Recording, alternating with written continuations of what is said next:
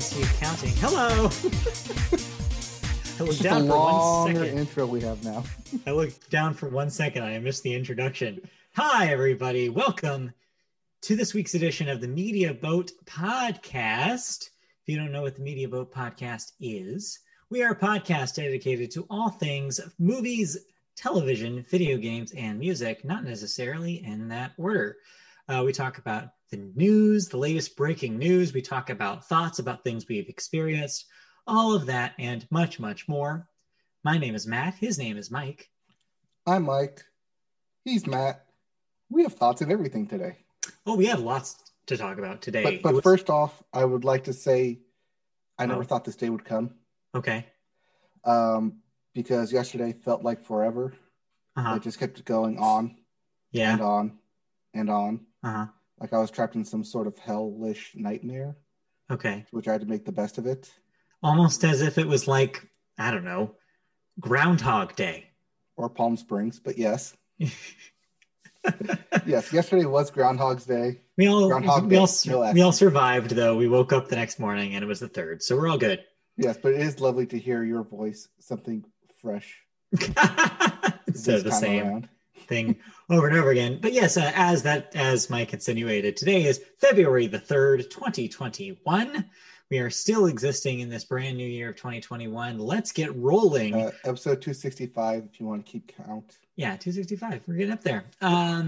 So yeah, let's get rolling right into it. We always start the podcast with movies. Just a real quick hit on the box office. The theatrical / HBO Max co-release, The Little Things, is your number one movie this year or this week, with $4.7 million.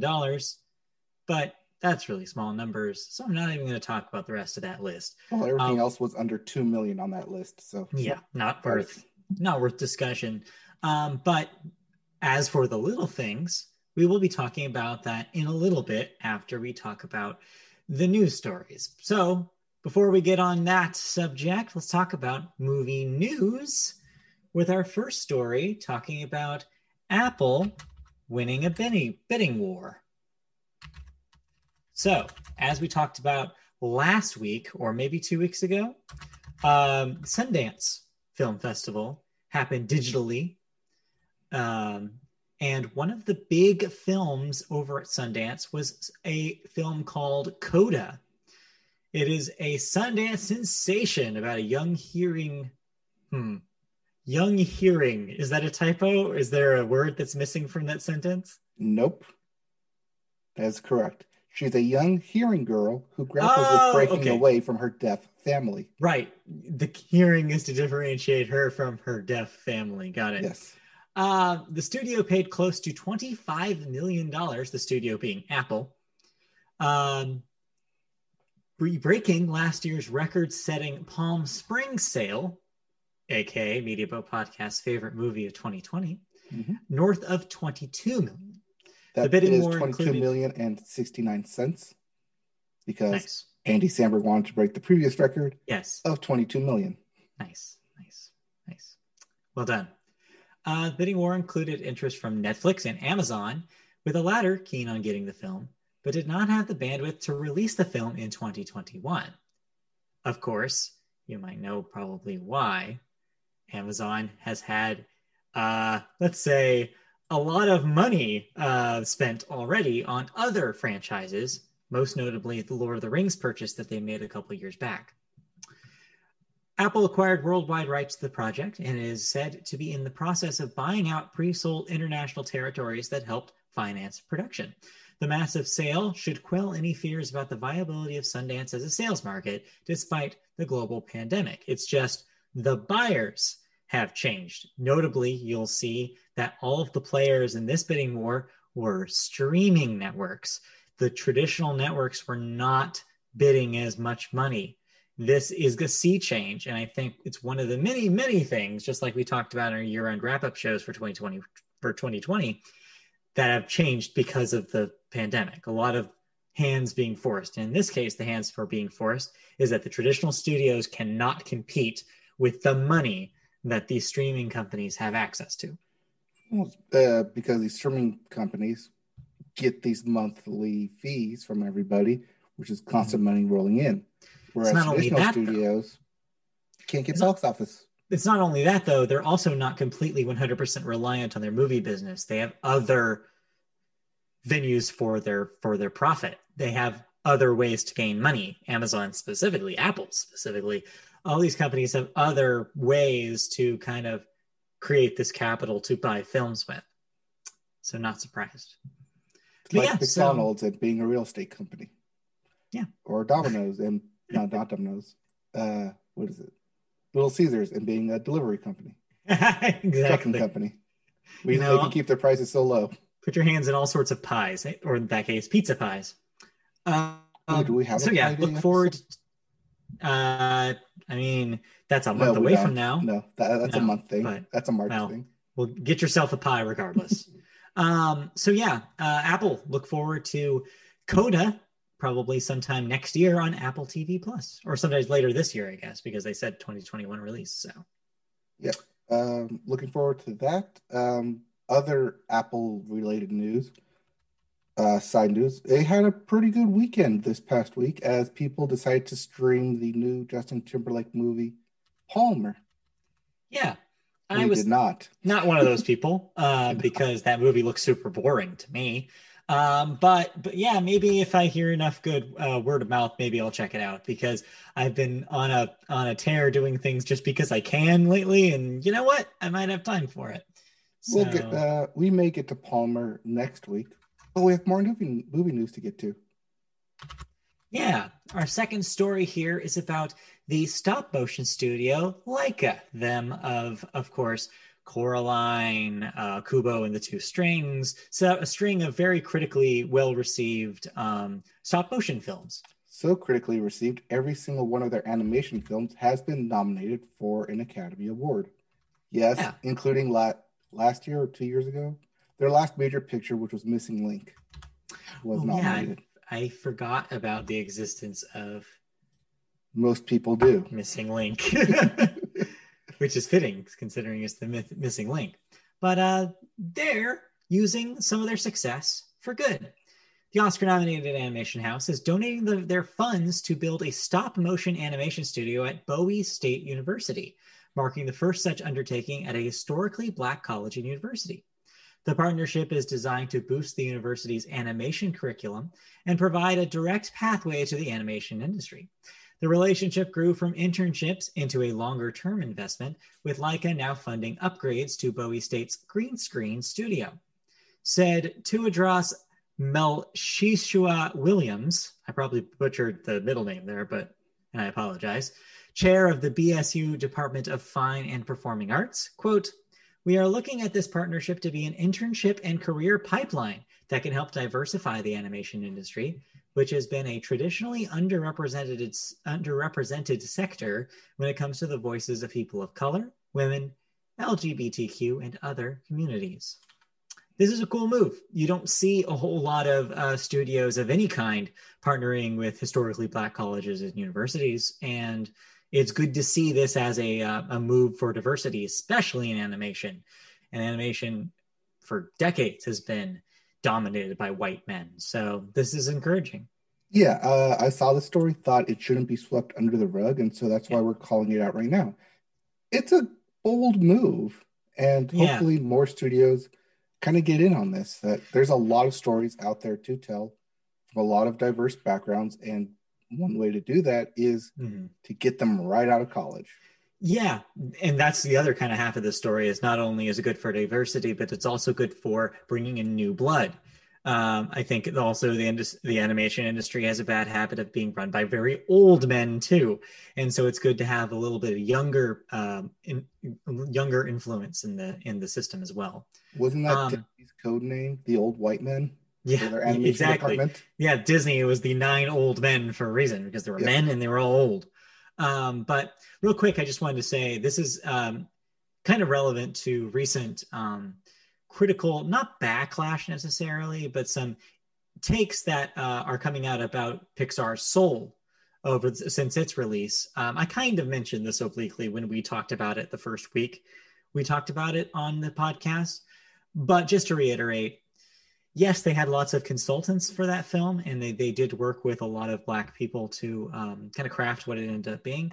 But you can still see a big difference between something made originally created by a Black creator or Black creators and something that is still helmed by white people. I've seen a lot of takes on Soul that have brought up some salient points about, well, there's a lot of weird things on the edges of this film that, while the film as a whole I think is really good, are questionable when you're coming from, is this a good representation of the Black community, this of the Black experience? This stuff like this stuff that Leica is doing is built to keep that kind of conversation from happening. It'll have a lot more perspectives, and with more perspectives, more specific perspectives, more of the audience is going to be able to see their own lives reflected back at them, which is good. Yep, and Leica has always been in direct competition with Pixar in the animation department. Oh yeah, especially even though they're Oscar completely season. different animations. Yeah, one's stop motion, one's computer. But since you touched on it real quick, Soul did get a lot of nominations for the NAACP Image Awards. It did. Recently came out. Yeah. Unfortunately, we don't have the bandwidth this week to talk about those. No, because other awards got nominated. Yeah, we have some other nominations to talk about, which I haven't actually seen. That will be a fresh take because I had an extremely busy day today. I did not have time to look at them. But yeah. I almost missed this, which is why it's just a big block of text. But we'll get there. Yes, we realize half of it is a movie story, but we put it in the television section just for economical purposes. Well, it started as a TV story before the nominations came out. Yeah. But before we get there, we have some thoughts to get through because we actually watched some movies. So do you want to talk about the one that we both watched, or do you want to get the one that you watched besides that? I'll get that one out of the way because it's real quick. So both of these movies that we're going to talk about are available right now via HBO Max. Right now. The one I'm talking about right now is an HBO Max original, Fake Famous, which I didn't know about until I opened it up today and saw, hey, it's promoting this thing. I might as well watch it. Yeah. Speaking of promoting things, it's a new month. A lot of new stuff dropped on your streaming services. Take a look at what's there and what's left. Yeah. But anyways, back to Fake Famous. It's a documentary on a social experiment to make 3 relatively unknown people social media influencers and what can happen and kind of like what it takes to do it, to be it. Interesting take on the dark side of that because I don't use social media that much. I'm not Instagram on it every day, liking, following different things. I'm occasionally check Facebook twice, 3 times a day. Twitter, probably the same, twice, 3 times a day, because me influencing outside people, I do that here on a weekly basis. Sure, you could say that. Hey, my influences have mattered. Talk to my sister about it. So for me, this is my area of influence, recommending movies, giving my thoughts, giving my takes, news of the week. Being an actual social media influencer, however, as Fake Famous goes into, is a lot of work, but also, here's where we get the explicit rating, is a lot of bullshit, a lot of fuckery, a lot of Hollywood magic thrown about to make it look like you are this affluent influencer who goes to these ritzy hotels in order to eventually get access to said actual ritzy hotels. It's all about how you fake the persona in order to, basically it's the fake it till you make it scenario. Yeah. You fake it so much that people think it's real, so that way you actually get to do the things you were actually faking. Is this a documentary or is this fictional? Documentary. Okay. So it follows, they put a casting call out, which was one line, do you want to be famous? And so they got about 200 people to come in to audition for it. And out of it, picked 3 different influencers, like growing small influencers, who had like maybe 1,500, 2,000 followers, and try to get them to that peak level of people sending them free stuff, free advertising, and kind of like what happens on your rise up to it, and people you meet, and kind of this whole social constructed ladder that we as a society have created using these likes and shares and comments in a digital marketplace where none of that really holds any tangible value. Mm-hmm. And a lot of that is explored early on with talking about how bots are created and why it's a good thing and why it's a bad thing, and how simple bots, as we know, can influence a lot of different aspects in a digital marketplace. Yeah. It's a lot, and it's very interesting. I don't want to kind of spoil how those three influencers ended up, but I will say that this was filmed right up until March of last year, which, as we all know, when the world shut down. So it does kind of have an abrupt ending. Yeah. But I think that they ultimately got all they wanted out of it. And obviously, you could have gone more on had things not turned for the worst. But seeing their rise through to 2018 and 2019 of trying to be social media influencers and this kind of social experiment of doing all the fake stuff and how it like takes a toll on how you have to keep it up mm-hmm. in order to keep the good times rolling is an interesting take. I would check it out if you're interested in that kind of social media influencer lifestyle and what it takes to actually like be the big influencer you see and you actually want to be. But it's kind of interesting. I had fun watching it, but also I have no interest in being an influencer. So it was more of a let's see how the darker half lives, shall we? Yeah, let's see how these people, like, why do they do this? What's going on in their brains? Let's like kind of pick their brains about like what's interesting about this to them. What are they trying to get to? Like, what is the end goal here? Yeah, because that's the fascinating part. Yep. So yeah, that's HBO Max. Check it out. Cool. Fake Famous. I would give it a watch. Oh, okay. That's a stream it for us. Yeah, I hadn't heard of it at all. So HBO is not doing a very good marketing job. Well, like I but said, I just saw it today and figured, hey, why not? Probably because they're too busy marketing this thing, the next movie we're going to talk about. Okay, can we throw quotes around movie here? It is a movie. It's out in theaters, even if you want to risk your life to see it.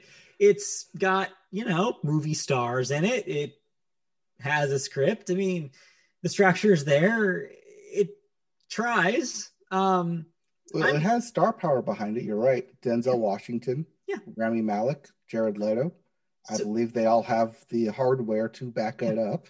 So I really, really want to get your take on this first before I start talking about it, because this is not a genre that I'm usually like into watching, like a genre of movie, like period, that I'm into watching. This is not the kind of movie that I watch. I purely put this on because I was like, okay, new HBO Max movie. This is the first of their theatrical releases this year that they're putting on the service for free. Right, post Wonder Woman. Because that was last year.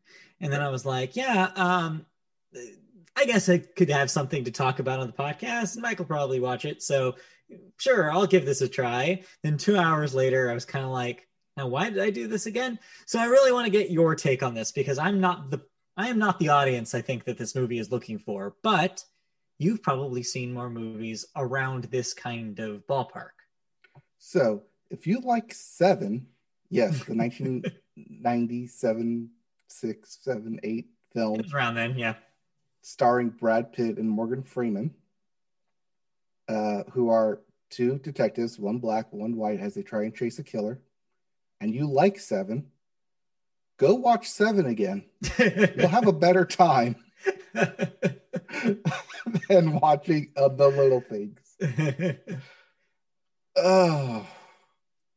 So this is basically Seven, but inconclusive, as it's the exact same setup of old detective, young new detective working on a string of murder cases, all related, and they have except here's the difference in they have a potential suspect and try to frame said suspect, being Jared Leto, who is hamming it up in this thing.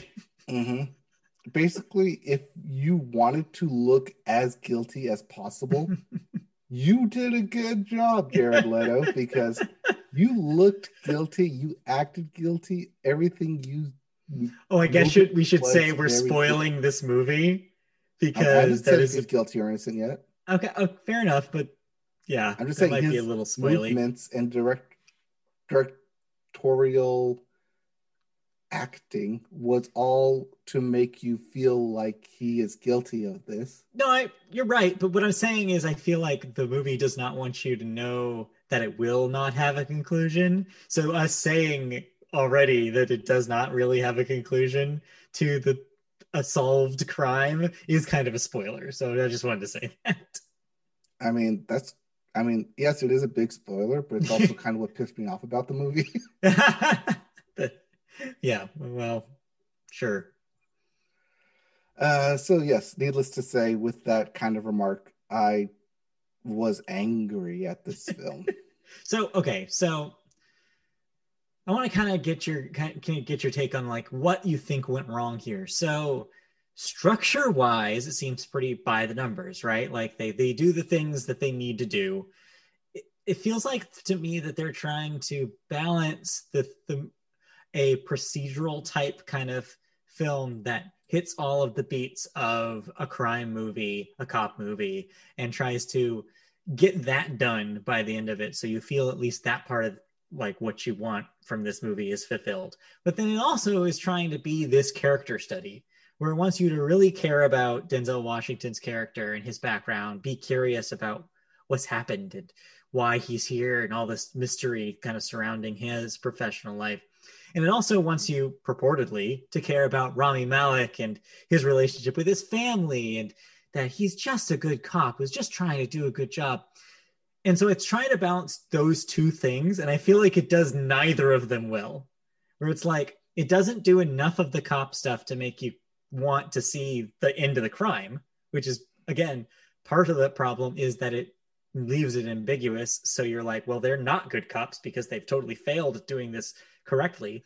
But it also fails on the character study part. The movie doesn't care about Rami Malek barely at all, and Rami Malek isn't doing a good enough job acting in this thing to make you care about him the level that the plot needs you to.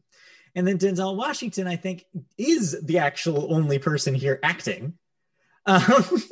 He does a pretty good job, I think, throughout of being the character that he is.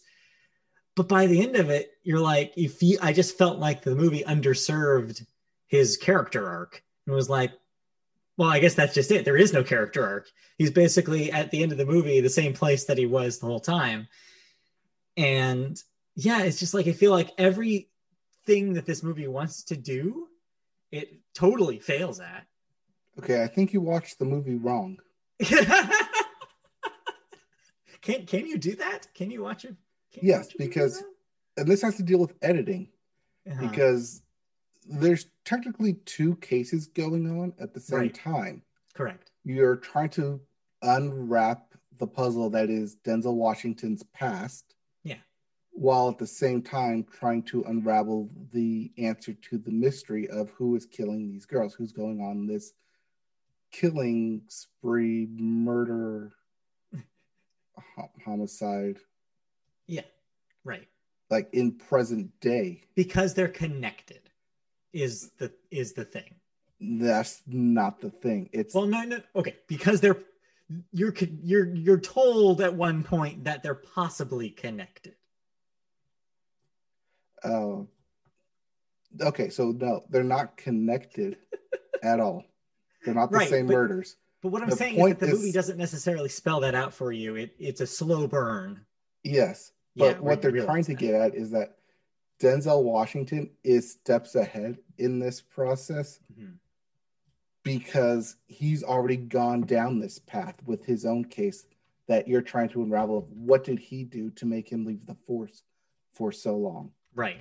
While at the same time, going down the path that is Rami Malek, who is on this literal same path that Denzel Washington's already on, and Denzel Washington is trying to do everything he can to stop that, to take all the hits, all the blame, and trying to keep Rami Malek as pure as possible.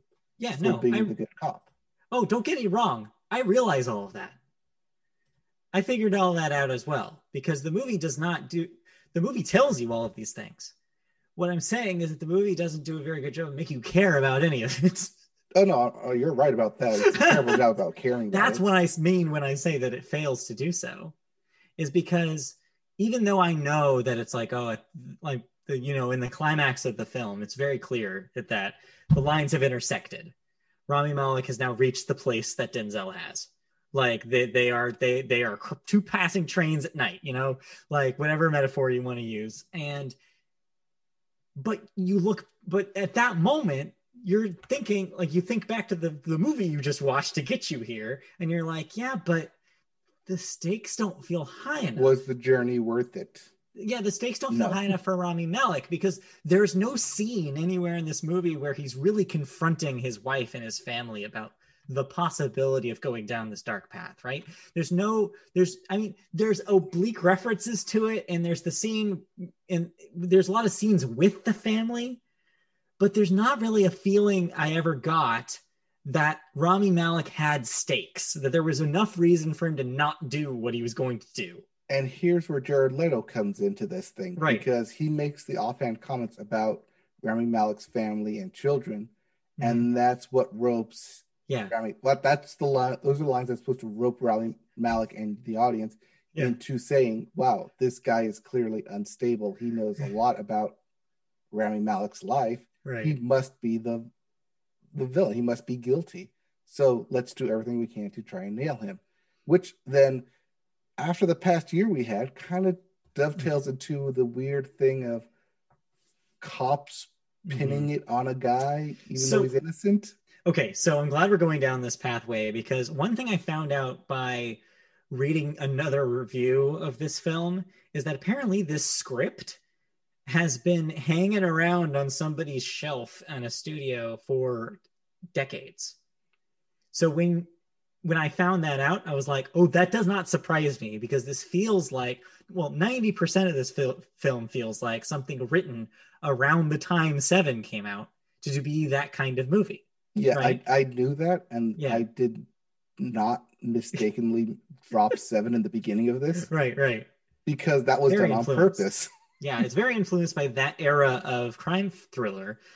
But what I think happened at some point in this movie's development, and maybe why it was on the shelf for a little longer than it needed to be, I think is maybe the reason why that ending feels like a curveball, where there's actually a couple of curveballs. There's that curveball, and then the curveball of, I don't want to spoil too much, but I feel like we've already spoiled the movie. They had to keep it in the 90s because they did it modern day.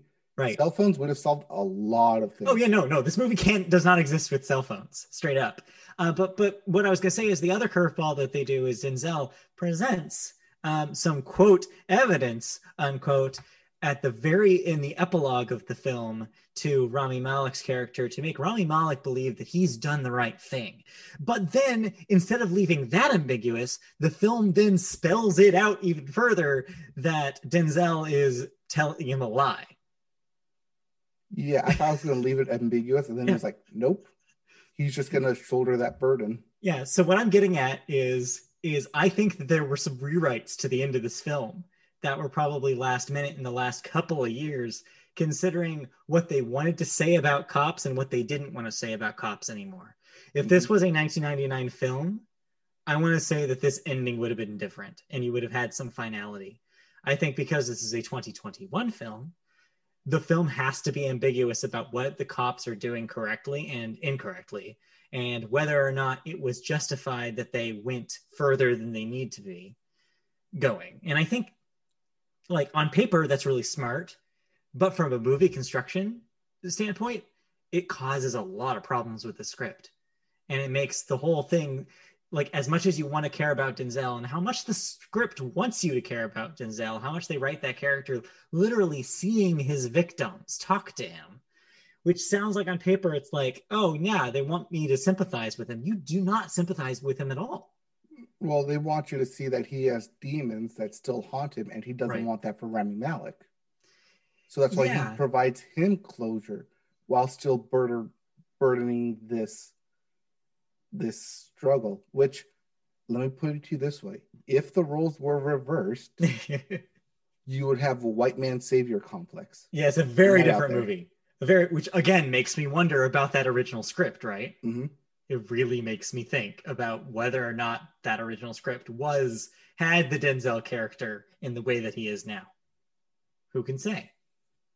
But also, Rami Malek is kind of wasted here. Like, Mm-hmm. I feel like you could have slotted any actor in his role. There's nothing special about this being Rami Malek here. I mean, basic white detective that doesn't do a lick of detecting or like anything physical. Yeah, he talks a big game at the beginning of the Yeah. film, and now he's like, oh, he's got the by the book approach and all this stuff. And he's like, yeah, you're right. He doesn't really do any of that.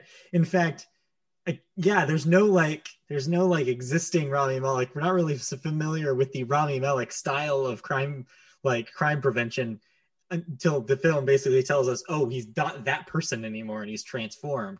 But yeah, how can you change if we didn't even know what he did in the first place? Well, they tell you that he's the up and comer. He's done the legwork, but they also tell you and don't show Right. you. There's a lot of telling in this film and a lot of plotting pacing. It just takes forever to get where it's going to go. And I get like I feel like the production design here and the editing and the cinematography, I think a lot of the production here makes this seem like it's a lot more of a prestige film than it actually is. And the rest of the movie can't keep up with the production. Yeah. Yeah. Right, It's a pretty looking movie. On this? Yeah, I think it's a pass. I think if you have a 4K TV and you want to see some real nice looking shots, it has that. I'll say that much. It definitely surprised me in that way where I'm like, well, this is a nice movie to look at. But beyond that, there's not a whole lot going on here.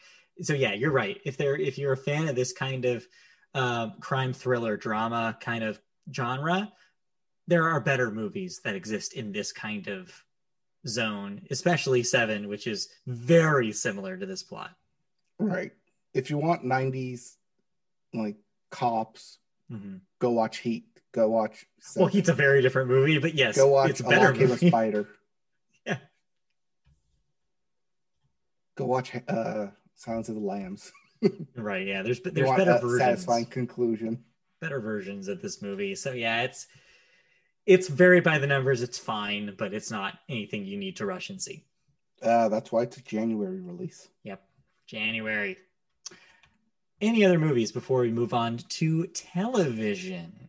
Nothing that I watched. But there's plenty to be watched. There's a lot that I'm going to watch. Right. There's plenty to be watched in the future, though, as we move into television. And we start with the Sports Corner, because yes, everybody, it is the big time of the year for sports. It is almost time for the big game. And we have to say the big game because we do not have the express written consent of the NFL. Yes, the very large game, the superb owl, whatever you want to say, whatever you want to call it. Here's some bits that we've collected for you, our audience. This entire Sports Corner is all dedicated to the big game. Yeah. Nothing else in sports really happened or really mattered. Yeah. I mean, other sports continue. Okay. Continue. One side note, real quick. We had brought up the Angels dugout manager. Right. Yes. A couple of weeks ago, who sued the Angels for being wrongfully terminated. Yeah. The court dismissed his case because it's not technically wrongful termination if you're helping the other team. Okay. So he'll be appealing that, I assume, but also money and lawyers. Yeah. So this may end up being just like another MLB swept under the rug type scandal. I mean, it's very clear that this has not been picked up this has not picked up steam as much as we thought it was going to, which means that, yeah, people are ready just to not just ignore it like it never happened. Yep. And the president of the Tokyo 2020 Olympic Games is holding steady in having the 2021 games with the IOC, even though privately they've said that they are willing to cancel it. I think ultimately the call is going to come between, I think it's going to be either they just ship the athletes there and there's no crowds and they're very particular about what events happen and when, or they just get canceled. I think those are the only two ways that they happen this year. Or I think you see come March what the numbers look like for vaccinated people compared to current infection rates, and then that'll give them a 3 to 4 month window to give a final opinion.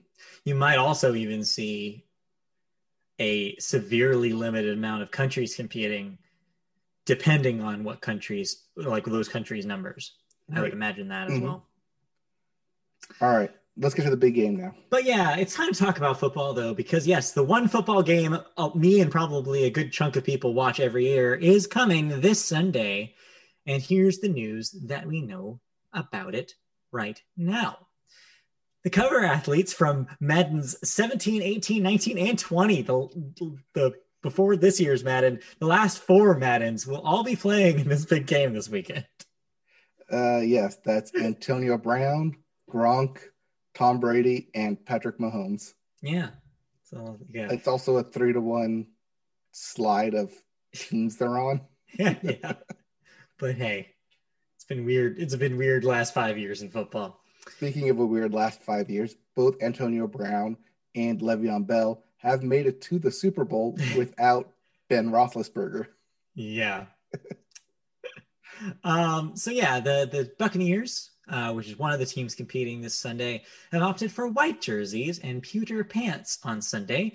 That means the defending Super Bowl champions, the Kansas City Chiefs, will get their familiar red jerseys and white pants. Now, my understanding is that there is some statistical backing on why people care about this, is because there's a certain amount of winners, Super Bowl winners, that have the colored jerseys, and there's a certain amount of winners with white jerseys. And if I'm remembering correctly, the colored jerseys usually win. Yes, the colored jerseys usually win out. However, the Buccaneers have been undefeated this year while in white jerseys.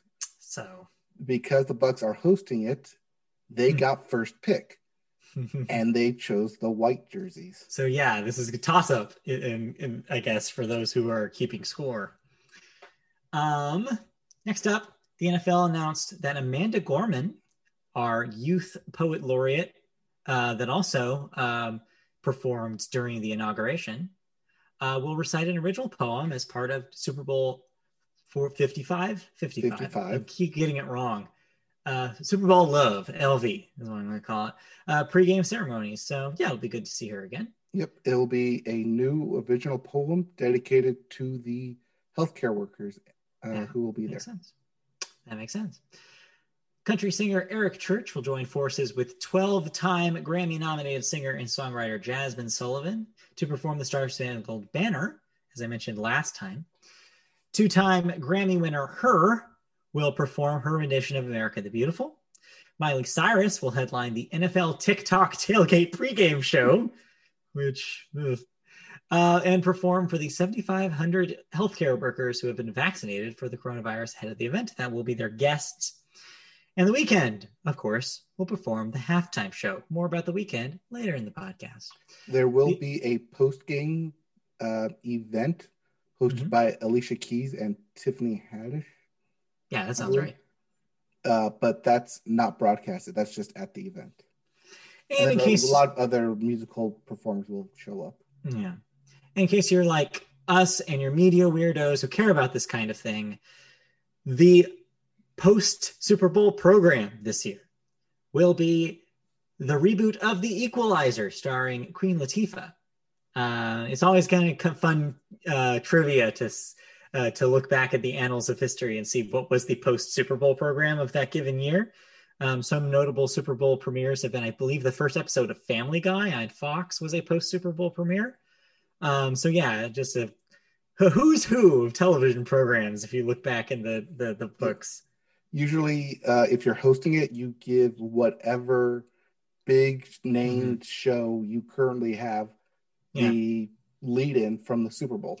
Actually, now that I think about it, I also believe that the pilot for Glee was also a post Super Bowl thing.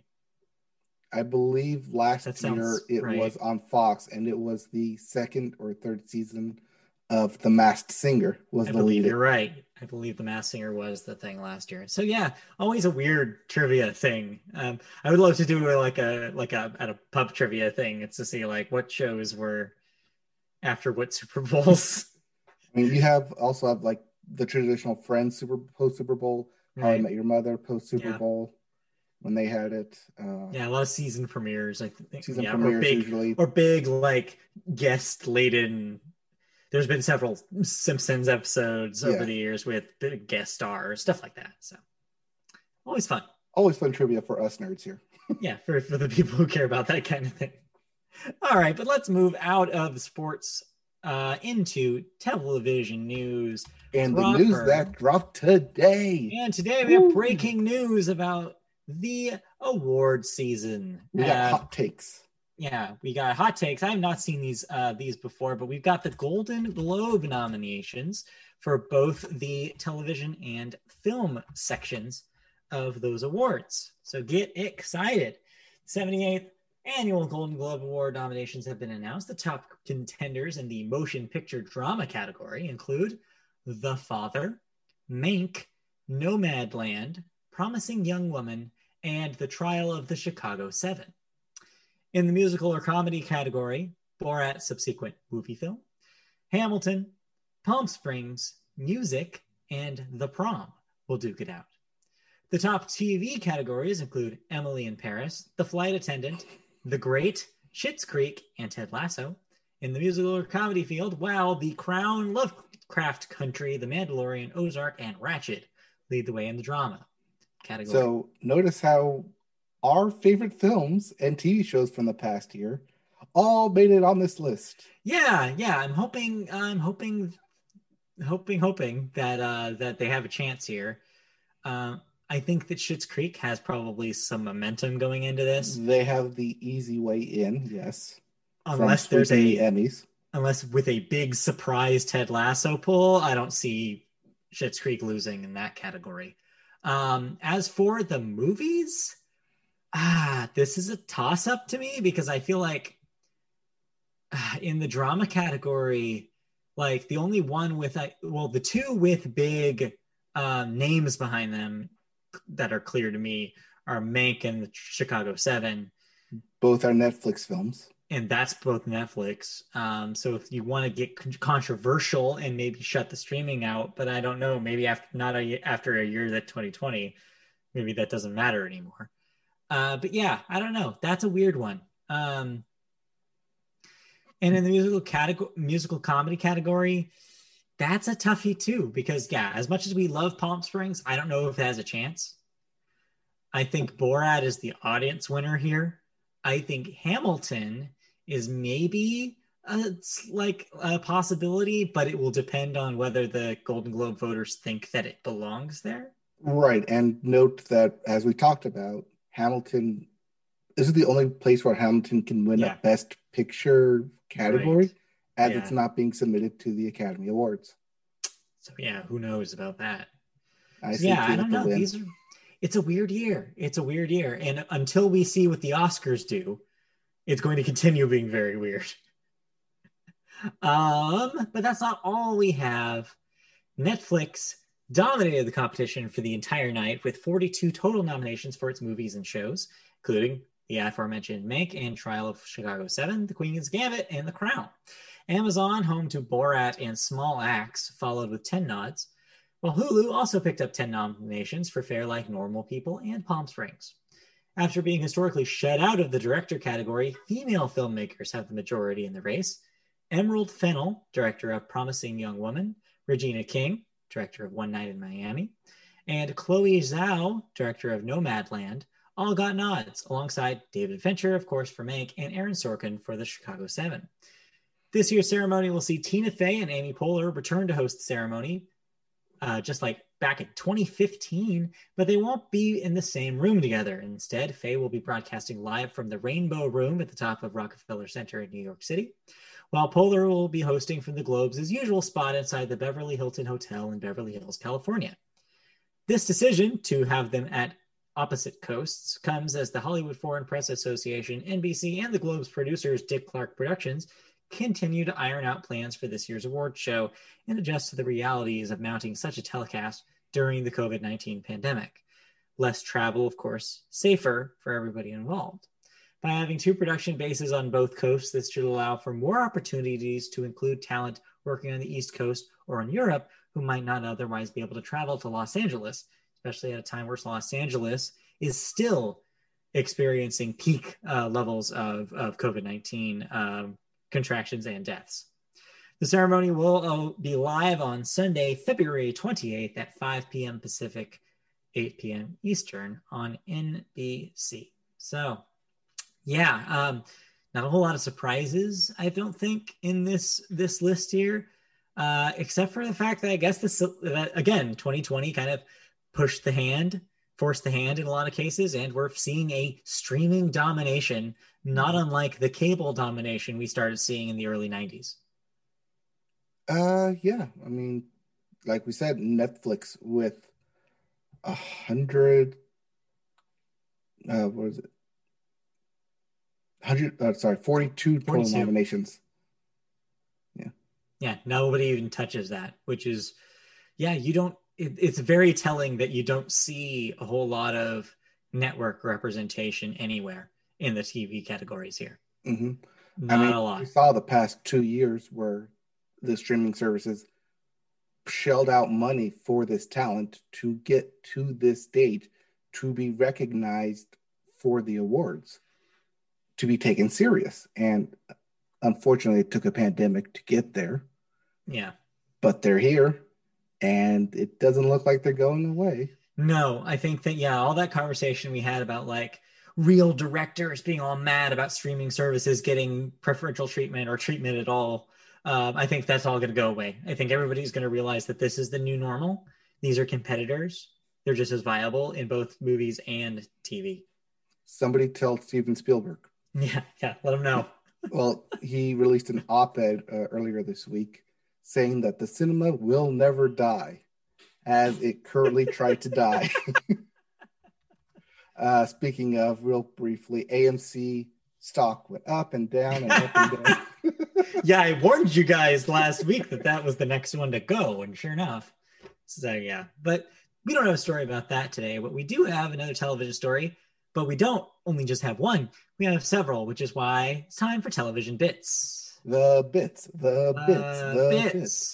First up in the bits, Media Boat favorite Jeopardy has announced new names for their guest host roster as they continue to have guest hosts cover the show. Dr. Oz, sure, why not? Anderson Cooper, sure. Savannah Guthrie, sure. Dr. Sanjay Gupta are all next up in the running. So they went to that CNN well. Sure, yeah, I guess. Why not? I mean, Anderson Cooper was kind of expected. People have been pulling his name out from social media for quite a while. Not surprising. Same with Savannah Guthrie. Yeah. It's easy gets. I think the weird one here is Dr. Oz, because I feel like everybody hates him. Yes. So don't be surprised if we see him not be an official host. Yeah, we'll see. And when he does, we will have called it here first. Yeah. Name us first. Next up, a little spoiler for people who are watching the English dub of Pokemon Journeys, like me. Oh, sorry. Should I not put this here? No, it's too late. I already read it. Honestly, though, okay. This is my chance to talk about Pokemon Journeys real quick. Okay.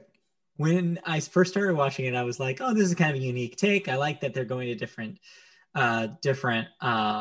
regions, and that it's not like necessarily that much of a like overarching plot. It's kind of going back to this like compartmentalized show with very loose connections.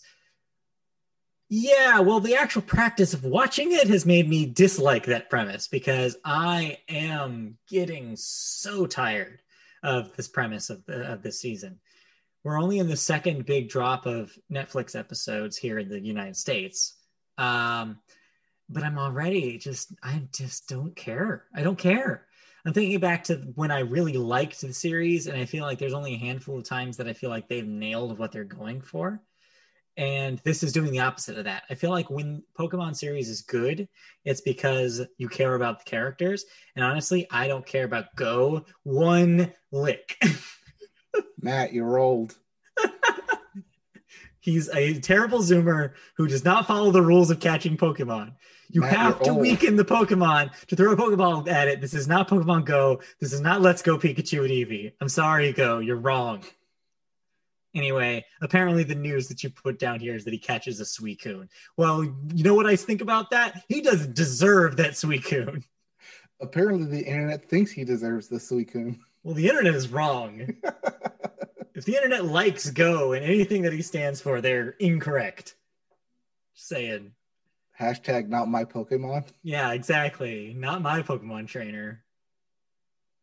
So yeah, I don't know how much more my time I'm going to give to Pokemon Journeys. Oh no. I might just rewatch X and Y. Hey, the good ones. Was a good run. Well, X, Y, and Z, because that includes the whole thing. The whole thing.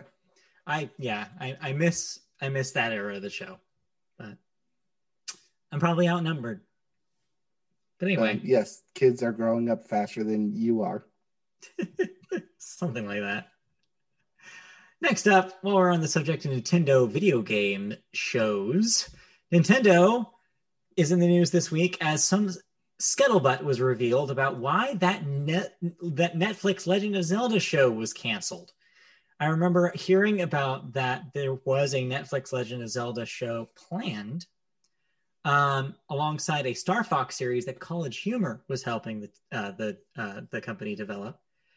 Both were canceled because of, you don't have it here, but I read something about this. It was the leak. And it was about the fact that they got leaked. And Nintendo was like, wow, our stuff can be leaked so easily? Well, screw this. And they just canceled all of those projects. Yeah, they pulled all projects from everywhere.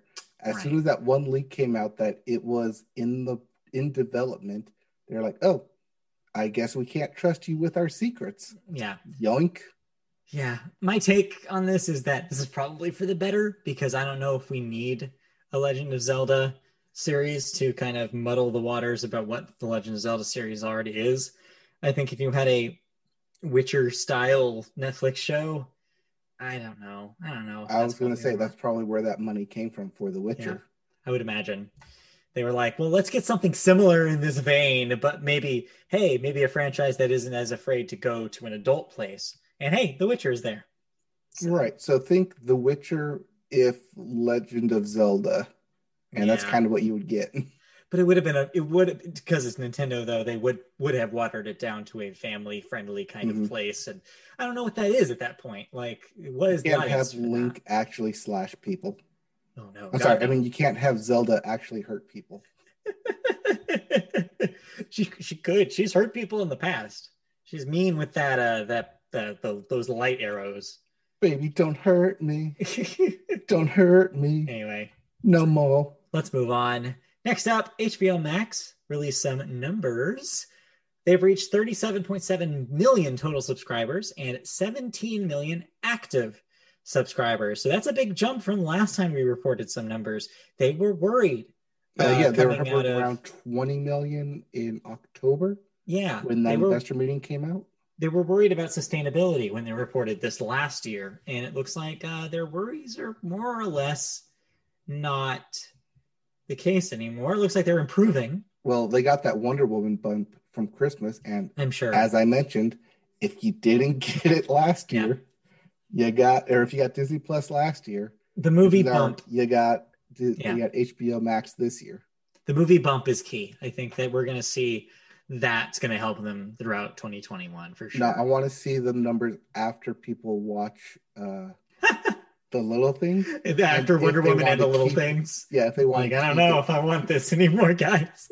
Yeah. Oh, but I can't wait for Tom and Jerry, right? Oh, that's right. That's their February release. Oh boy, get ready. Oh boy, that also looks like a I don't know. We'll see, I guess. It's Chloe Grace Moretz. Yeah, sure. That thing looks like it came out of a alternate 1997. Like when I saw the trailer for it, I was like, how did this movie not already get made in this exact way? Like following Space Jam. Yeah, how is this not a reaction to Space Jam? Or Looney Tunes back in action. Yeah, I don't know. Weird. Anyways, let's keep going. Next up, Disney. They've made a 5-year overall executive television deal with Ryan Coogler's Proximity Media, and they will be developing a new television series based on The Kingdom of Wakanda for Disney Plus. So more stuff in the Black Panther universe coming from Ryan Coogler's team. This is in addition to the already announced Black Panther 2 sequel, whatever title naming that will be. Yeah. And with this overall 5-year deal, they can create any type of production for any type of, I believe it's any Disney arm that they want. So don't be surprised if something comes to Disney XD. Yeah. Because that's where they put all their experimental stuff. Yeah, bury it where nobody can see it. Speaking of experimental stuff. And burying it where you can't see it. Yeah, hopefully. Yes, we had previously reported on this podcast that video game television network G4 will be making its return this year. And now they've confirmed that their 2 flagship shows from back in the day, X-Play and Attack of the Show, will both be returning to the network and will be returning in summer of this year. No word on the cast for this, whether they will be returning with the same hosts. I'm kind of crossing my fingers that it's a different crew. I believe the only returning one is Adam Sletzer. Really? See, that's what I'm kind of hoping is that they didn't bring Sessler back, but okay, sure. I think he's the only one confirmed because he did the ad saying G4 was coming back if you want to be a part of X-Play. Right. Well, he's been involved in the marketing. Yeah, he's been involved in the marketing. He was involved in, I think, some of the talent search that they did. Yes. But I don't believe he's been confirmed to be a host of the new program. In fact, if anything, I believe that he said that he would like to not be. But produce it? Yeah, I think he will have some sort of creative role. Okay. Yeah, I just want to have them do what they said they were going to do and get new blood infused into it as opposed to bringing back the old fogies. Hey, we're new blood. Hello. I don't have the dedication to do that. Also, I am not commuting to Los Angeles every week. Yeah, but I'm not commuting to Los Angeles and wearing makeup in the whole 9 yards. Hey, this is the extent of what I want to do. It's a teleconference now. We'll just slap some G4 logo on this stream and you're good. Put it on there. I used to be, I'm conflicted by this whole G4 thing. I'll just say real quick, because I was a big fan of X-Play back in the day. I used to watch it all the time back when it had new episodes, and I really enjoyed it at the time. But now we have the internet and YouTube. But yeah, I feel like there's no role for it, especially with the way that the video game industry pivoted. Now everything is X-Play. That's the thing that happened since X-Play. Like since G4 went off the air, the entire industry pivoted to video. Like, bring that old chestnut back. Like, but it's true. Like with streamers and pioneering websites like Giant Bomb, there's no place really for something like a television network for video games that there used to be. That only existed and was as successful as it was because it was filling a niche that didn't exist. Now everything is that. Right. I mean, you could probably get away with doing exclusive interviews, but you only have so many interviews to go through with a team before something gets released or leading up to a release. And that if they're going to do it, they're not going to do it in the way that some of the interview-based, like Kickstarted kind of companies that we see now can do it. Like, you're not going to have the level of Danny O'Dwyer's No Clip, getting into the studios and actually like sitting down with them like for years. You're not going to see that dedication for something like G4. So that is not even like, I think, an angle that they can really do. I think the angle that they have to go for is is to kind of remind you of the tone of those old things as opposed to actually delivering fresh content. I think it's 100% reliant on who they get. So we'll see. Like I said, get us, and you have fresh content every week. Sure. And the other thing I will say here is I think that the entire concept of Attack of the Show also does not exist in 2021. That's YouTube. Like, yep. It doesn't. You can't do that anymore. Like, you can't just have a show where it's like, I don't know, we have people talk about whatever's happening right now. No, it's like that is covered by literally everybody, including us. Hey, if the Muppets can get rebooted, G4 can get rebooted. I don't know. Anyway. And did Muppets Now work? I think we have our answer. Let's keep it that ambiguous. I like that. And our last story in the bits here. ABC, speaking of reboots, ABC is moving forward with that Wonder Years reboot we mentioned last week. So there you go. Was that last week or that like last year? I don't know. Time doesn't exist. We talked about it before. That's all I know. Yeah, where it's still the same 50s, but instead covering a Black family in Atlanta, Georgia. Yeah. Going through the 50s and 60s, just the exact same time period, just a different family, which could be good. A lot of stuff to cover in those time periods. Turns out. Okay. Television. We watched some of it. Let's talk about those shows that we watched. Okay. Let's talk. Where do you want to start? I don't know. I'm guessing that you have a season finale to talk about. No, mid-season finale. Mid-season finale. My bad. Let's talk about that first. All right. So I decided to pick up Zoe's Extraordinary Playlist and kind of binge the past 5 episodes I think they're into now. So I'm all caught up with this current season. It picks up 6 months, 6 weeks. Some time has passed. It's been not 1 week. They make that clear. Sometime since the season finale of the first season, where her father had passed away, and so she was in a grieving period and not wanting to leave her house, and just basically kind of shelled up and took all the time she needed to go back to her cushy paying job. Still kind of in the love triangle, even though that's kind of subsided. But the reason I'm bringing it up now for season 2 is because they are doing what a lot of shows are currently doing in talking about present topics, stuff that is present in the workforce, including female programmers, including lack of diversity. And it's in an interesting way because Zoe has these powers where, as the premise goes, people will break out into song randomly to sing their thoughts. It presents this really interesting door of stuff you don't talk about, but because it's presented in song style and in songs that you know, it's easier to convey that underlying drama that normally would be either swept under the rug or kind of like hinted at, pushed aside. They bring it forefront and they bring it in a big musical number brought to you by Mandy Moore. Not that Mandy Moore. Yeah, not that Mandy Moore. But our favorite Mandy Moore. So it's still doing the thing. So, okay. You tried to get back into this. No, I haven't. And the reason why I haven't is because friend of the show, Christy, has also been watching this as it's been continuing. And she's kind of more or less told me this, but I want to get your take on this. One of my problems with the first couple episodes of the show was that it was the tonal whiplash, where I feel like it wants so badly to be this fun show with all these musical numbers, but it also has these characters with very, very dark themes and things that are happening in their lives. So there's a lot of drama happening in the background, especially with the family, and what you're saying seems to continue that. So Christy was also telling me, it's like, oh yeah, no, it just continues doing that.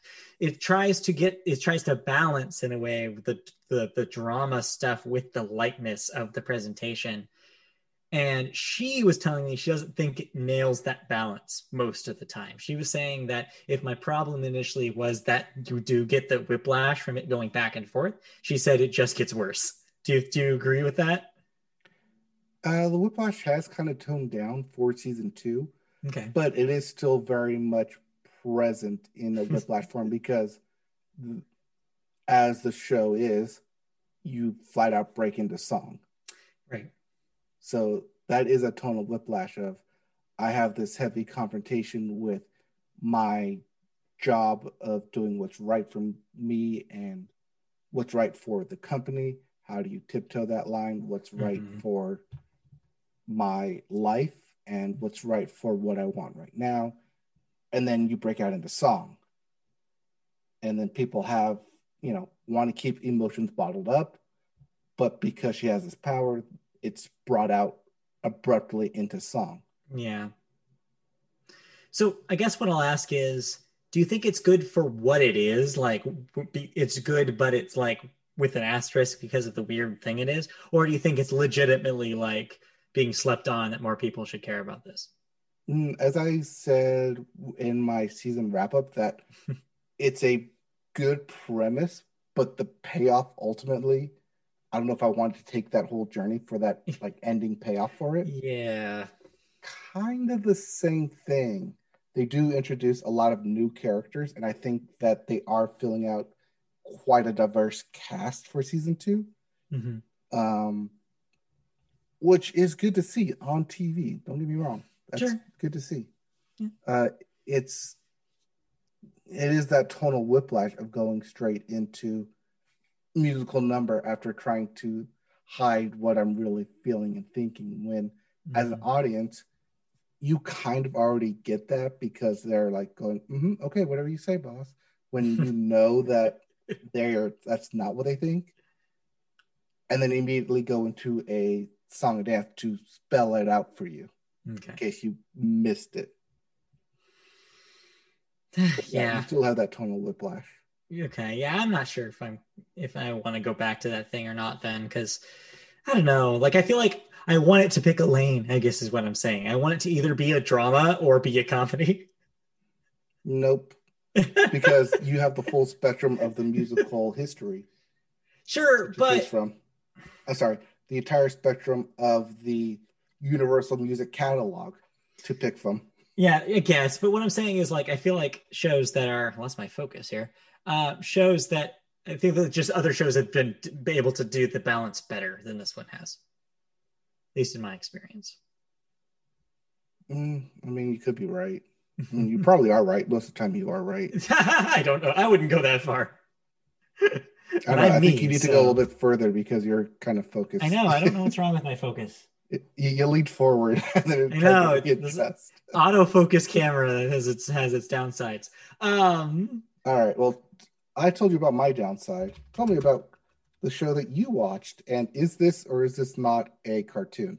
It is a cartoon. How'd you know? Because the name is Kid Cosmic. So yeah, I just want to talk about this really briefly. The whole season is up on Netflix, but I only watched the pilot. Kind of ran out of time.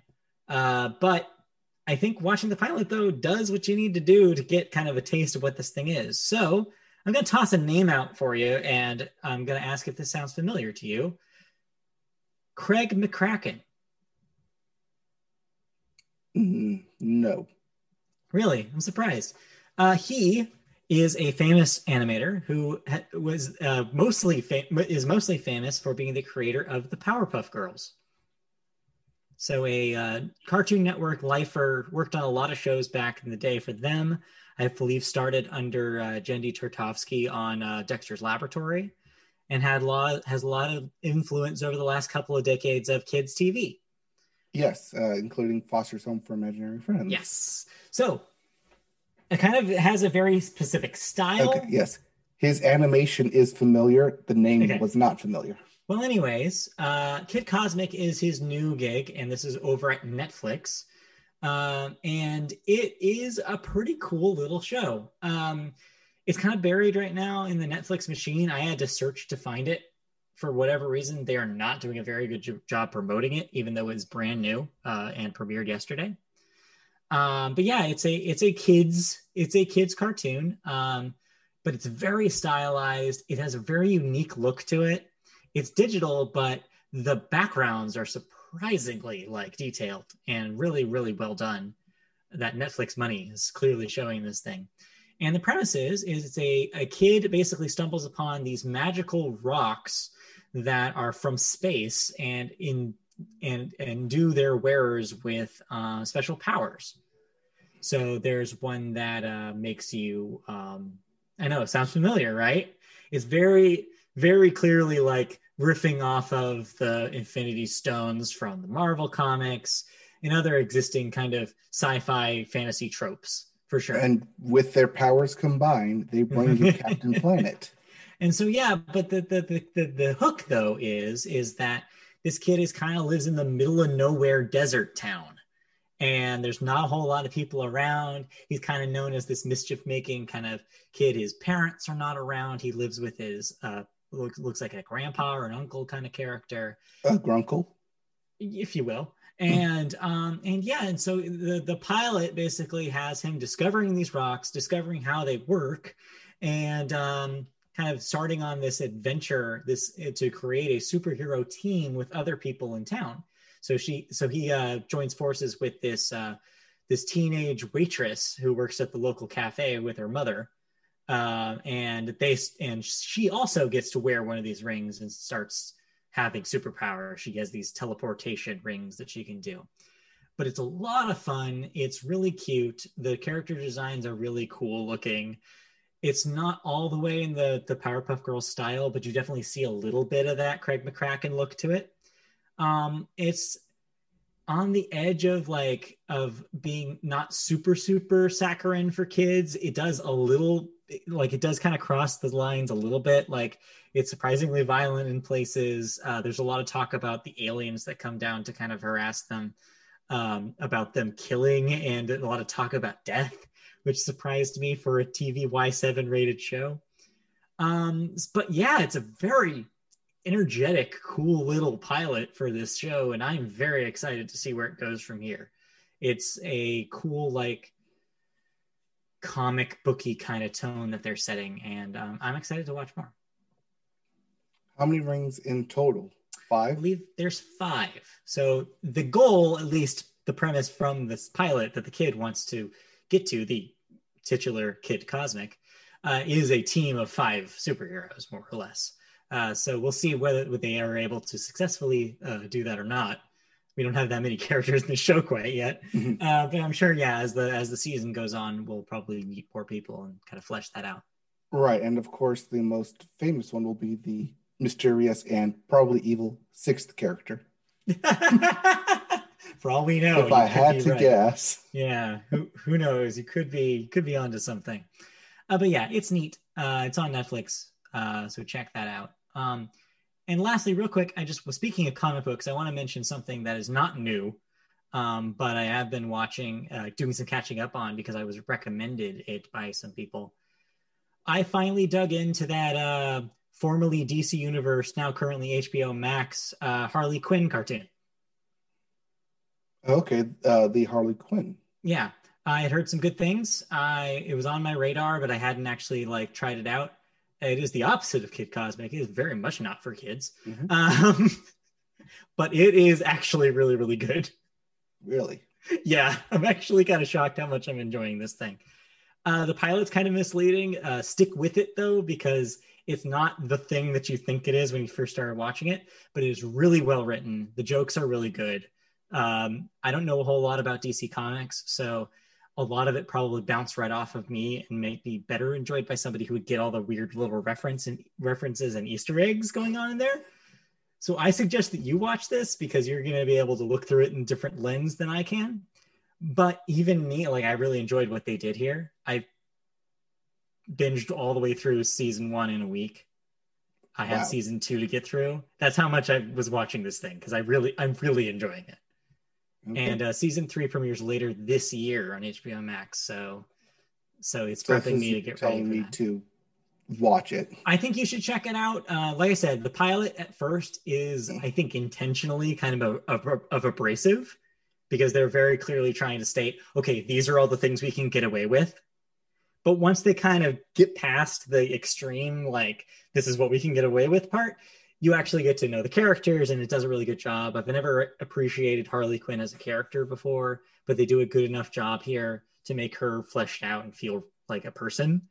And her relationship with Poison Ivy is a really interesting dynamic. And they do a lot of cool things with the DC universe that I haven't seen before, with like Batman, and but it's all tongue in cheek and it's all played for laughs. So but there are moments of surprising emotionality with it. But yeah, I'm having a really good time with that thing, and I'm excited to get through season 2 next. Okay. And just real briefly, because it's the first of the month, and as I mentioned, check your streaming. Check Batman, streaming. The Brave and the Bold, the animated series on HBO Max. Yeah, and it seems like all of those Batman cartoons, for the most part, are somehow one way or another showing up on HBO Max, so you can more or less get all of that Batman content. Yep. All right, anything else we want to talk about that we've been watching on television before we move on? Nope, but I'll talk more about the big game and thoughts about that next week. Yes, we'll get there. Big TV week coming up. But before that, let's talk about cancellations and renewals. All right, what am I no longer watching? Well, up top, Hulu has said the 3rd season of Shrill will be its final season. Disney XD will also have its final season of the Big Hero 6 animated series after its 3rd. CW has canceled Trickster after 2 seasons. Well, it's a BBC show or CBC show and Canadian broadcast, and they're canceling it. So I guess by proxy. Yes. Netflix has said that On My Block's 4th season will be its final season as well. CW announced their annual slate of renewals, and most of their shows are coming back, including All American, Batwoman, Charmed, DC's Legends of Tomorrow, Dynasty, The Flash, In the Dark, Legacies, Nancy Drew, Riverdale, Roswell, New Mexico, and the most recent of the CW lineup, Walker, that reboot of Walker, Texas Ranger. There's a reboot of Walker, Texas Ranger? That's what that thing is. Yes, believe it or not. No Chuck Norris this time. Well, then it's off my radar. All right, that's it for cancellations, renewals. We do have some unfortunately sad deaths to talk about this week. Just rough week after rough week lately for deaths. First up, Cicely Tyson, age 96, actress, Sounder, The Trip to Bountiful, the autobiography of Miss Jane Pittman, etc., etc., etc. Acclaimed stage actress, television actress, film actress. Tony winner back in 2013. Huh? You know her when you see her. Yeah, definitely. In fact, weirdly enough, a friend of the show, Christy, was blogging for a librarian conference just the weekend before this happened. And she was a speaker. Oh. She literally watched her speak for this conference via teleconference days before she died. Oh. It was surreal when she found out, because she was like, I literally just saw her. So yeah, just weird. But yeah, very sad. Next up, Mark Wilmore, age 57, comedian and screenwriter, worked on shows such as In Living Color, The Simpsons, and F is for Family. I'm actually familiar with some of the Simpsons work, so this one was pretty sad.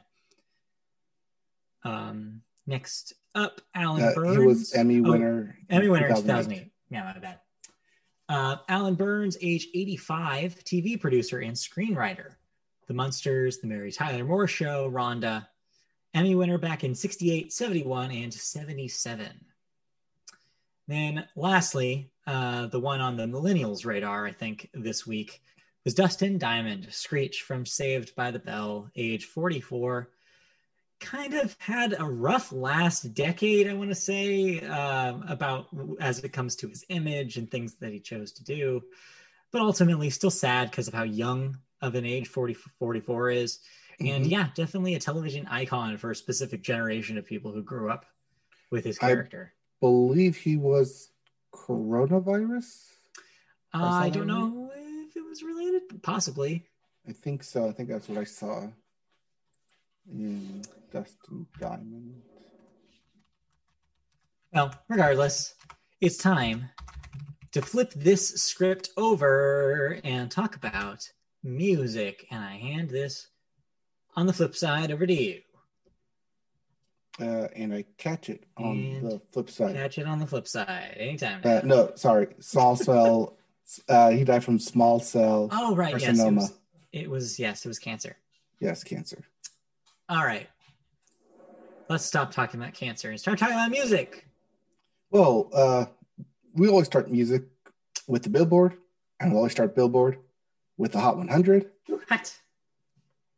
Is it hot if it's the same thing over and over again? It's slightly different this week. Is it? Is it really? Oh, I have to make one quick change, though. Because that Driver's License is important. By Olivia Rodrigo is once again your number one song. Driving by the house of my ex-boyfriend at 15.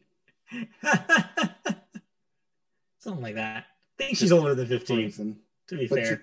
This is her first driver's license, so she's 15 or 16. Hey, as someone who got their driver's license at 22, I will challenge that assertion. Just saying. Oh, no, you're right. I know someone who never got their driver's license. There you go. Anyways. Number 2, Mood by 24 Golden featuring Ian Dior.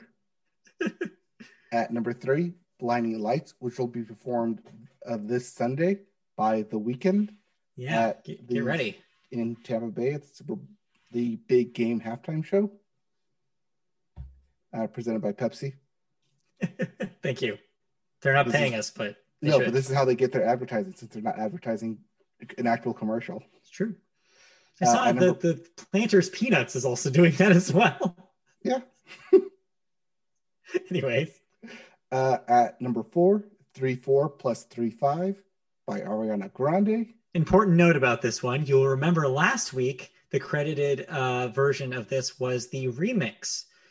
This week, for whatever reason, it is just the original Ariana Grande. She is the only one credited.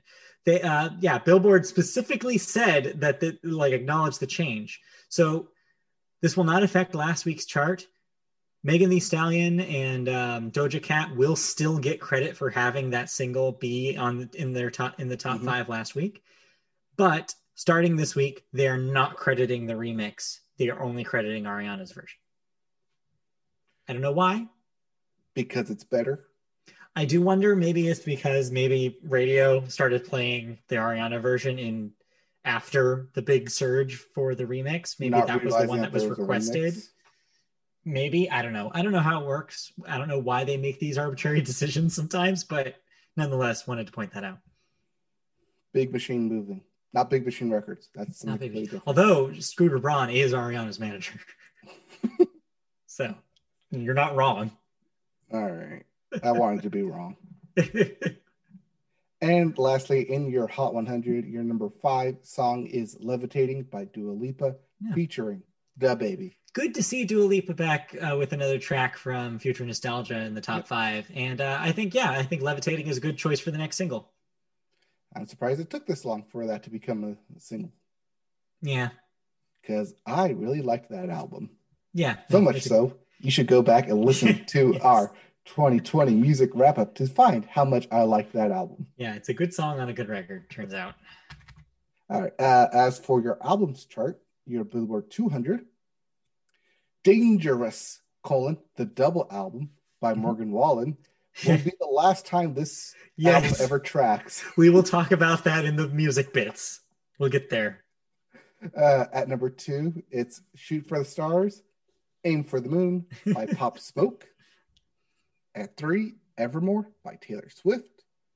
At 4, Playing This Sunday, After Hours by The Weeknd. Ladies and gentlemen, The Weeknd. I told you about how I saw The Weeknd before he became The Weeknd in Vegas. Real quick while we're on the subject, have you seen this? There's a Twitter account called Ladies and Gentlemen The Weeknd, And all it does is it plays a clip from the Saturday Night Live episode where Daniel Craig was hosting and The Weeknd was the musical guest. Mm-hmm. And it's Daniel Craig introducing The Weeknd. But the way he says it is so non-committal. He even kind of does like a shrug thing. So there's a twit. So it's like him going, like standing there. He's like, ladies and gentlemen, The Weeknd. And then he just does this kind of movement with his shoulders. Then he walks away. Well, there's a Twitter account that's called that, and they post it every Friday Every afternoon. Friday. Ladies and gentlemen, The Weeknd. It's really good. I've started following it to get that every Friday now. It's The Weeknd. The Weeknd. Presented by Pepsi. Yeah, it's presented by Pepsi. And at number 5, your final album in the top 5, The Voice by Lil Durk. Lil Durk. Lil Durk. One of our favorite to say. Lil Durk. All right. If you didn't like any of those albums, I'm sorry, but The Weeknd will be performing this Sunday and for a live studio audience. You're going to have to deal with The Weeknd for a little longer here. Yep. But we do have new releases, including Medicine at Midnight by Foo Fighters. Yes, that Foo Fighters. Yeah. Dave Grohl's got a new album out. Yeah. We also have Lost Themes 3, Alive After Death by John Carpenter. Yes. Yes. That John Carpenter. He's still alive? Yeah. Even after death? Turns out. We also have Tyron by Slow Tie. Good Woman by The Staves. Ignorance by The Weather Station. And Just Because He Could, and just because we know he's going to be performing at the halftime show presented by Pepsi, The Weeknd has an album dropping this weekend titled The Highlights. To be fair, judging just clearly, not knowing what this is, but judging by the name, this sounds like a greatest hits record, but I could be wrong. Or it's like an EP or something. This is not a proper The Weeknd album, just to be clear. I don't know what this is, but yeah. I think it's my kind of album, though, because it's just the hits. Just the hits, exactly. And that may be. I don't know if that's what this is, but... Okay, so it's the hits plus bonus unreleased content. Maybe. But anyways, it's the hits. Titled of the album, though, is The Highlights by The Weeknd. Yeah. Or The Super Bowl.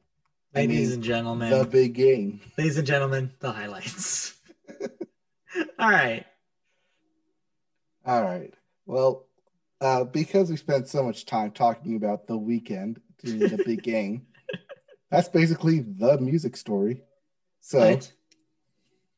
Let's get into some music bits, shall we? Yeah, so much has happened in music this past week. I had to round it all up. The bits. Talk about some bits. All right. Well, the rescheduled Grammys will be held outdoors with no audience and with mostly pre-recorded performances. Yeah. We talked about how they moved out of the way into March 14th, where the SAG Awards were. Mm-hmm. The SAG Awards had to move.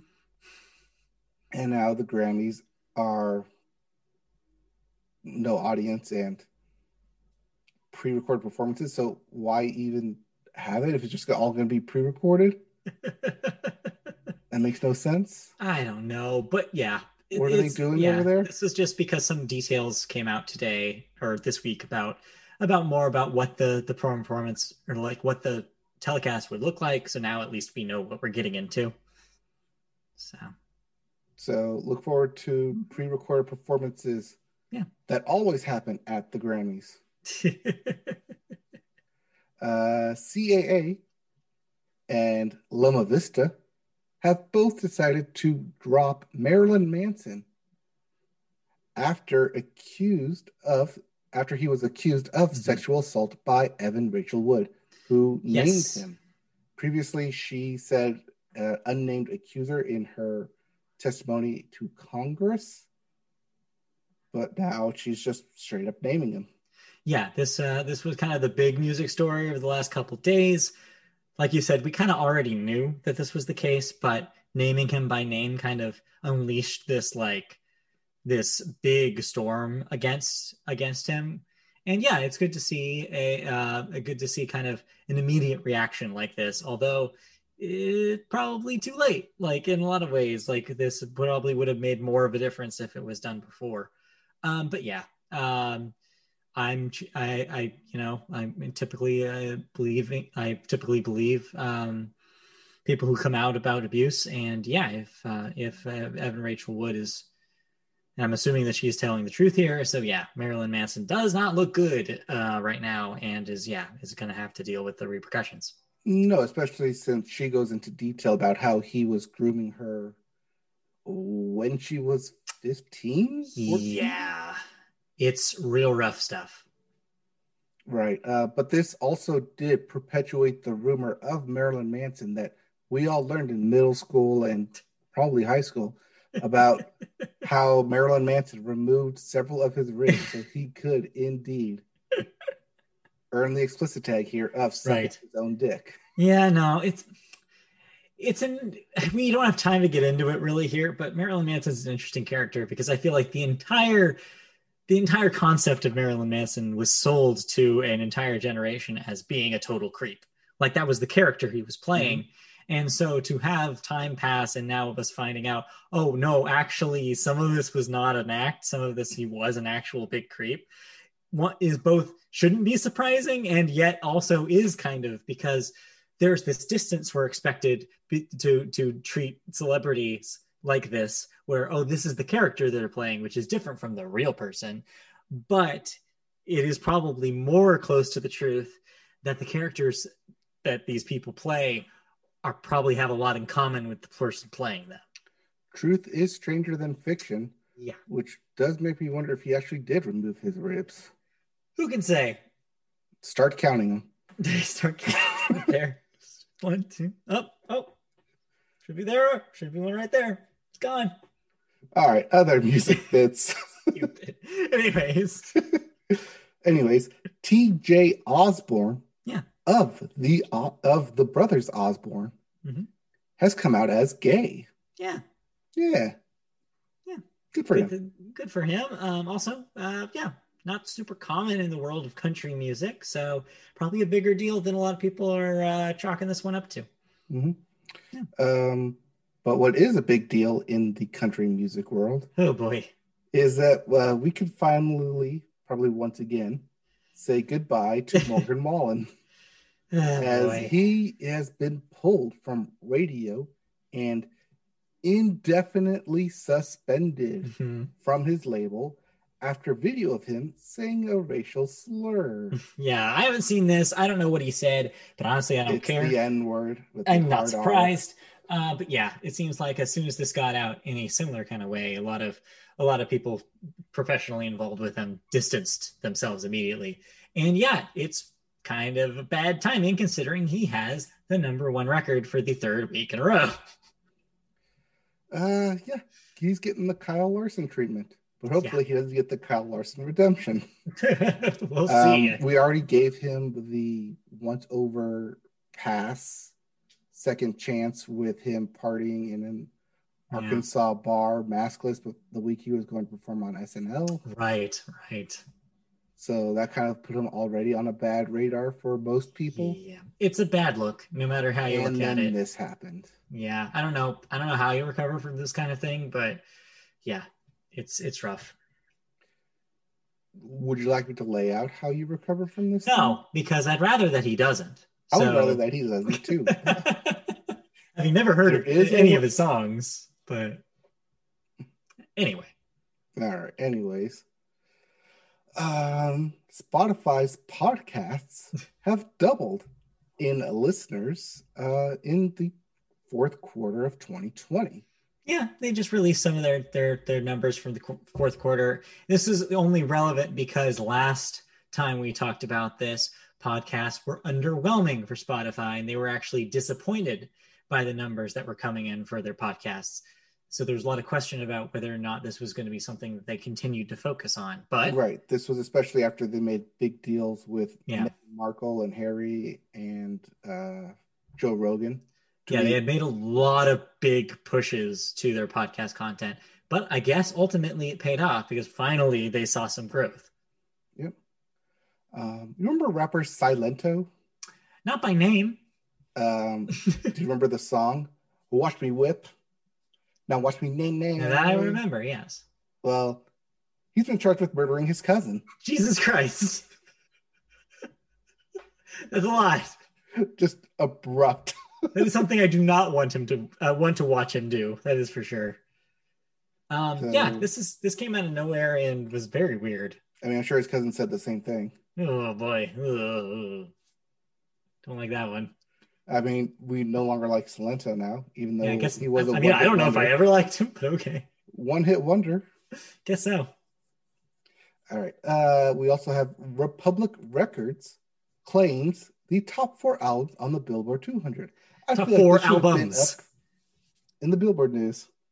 Yeah, my bad. I included this anyways because I figured I was going to forget to mention it while we talked about Billboard, but yes. You did. The top 4 records in the top 5 this week are all Republic records. That means The Weeknd is not one of those albums. Yeah. But the rest, yeah, Republic's having a hot streak right now. They figured out some sort of way to get a stable of really great artists, at least, well, musically. Wait, I'm sorry. No, The Weeknd is a part of that. I'm sorry, I was looking at the wrong list. The Weeknd is part of that at number 4. You're right. Yes, Lil Durk is. Lil Durk is not it. But yeah, I'm sure they're sitting on a gold mine with Taylor Swift by itself. So yeah, Republic has made some strides this year. I mean, yeah, we got Taylor Swift, and then you have Super Bowl halftime performer The Weeknd. Speaking of, he has, since he's been doing media tours, revealed that the bandages he's been wearing this album cycle are about the absurd culture of Hollywood celebrity and people manipulating themselves for superficial reasons to please and be validated. For more information on this, please watch the HBO Max film Fake Famous. Yeah, so I included this because not only because it's hilarious to me, but it was also hilarious the way that Variety presented it, because this was a really brief interview that they did with him that they said wasn't exclusive. I just like the idea of somebody at Variety wanted so badly to know why he was doing this that they got an exclusive with him.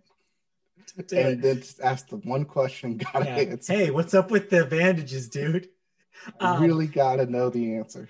Well, and also I included it because I've been asked by multiple people at this point, hey, why is he wearing those bandages? And my answer so far has only been, I don't know. He's been doing it this whole album cycle. I don't know. Right. The answer I've given was it's part of his music video. Yeah, I think it was in the music video for Blinding Lights has him in this kind of thing. But yeah, to be more specific, so that quote is him specifically going into why it is. But yeah. Ooh, what are the odds he crashes the car during the halftime show? Oh yeah, maybe. Yeah, I guess my question is then, does he come, like, if this is supposed to escalate, because that's one of the things he says in this interview is that it's gotten worse as it gone on. So wait, does he just roll out into the halftime show in a literal bed, like a hospital bed, like all strung up? Like, how does he escalate this? I say he pulls a Michael Jackson performance out of thin air. Or he just comes out, just like without the bandages, nothing. That's all behind him. Yep. It'd be really funny if he did that. Right. Or he does the Rock in Fast 6, and he just like breaks the cast off of himself. Dad's got to go to work. Go to work. Hey, guess what? It's the weekend now.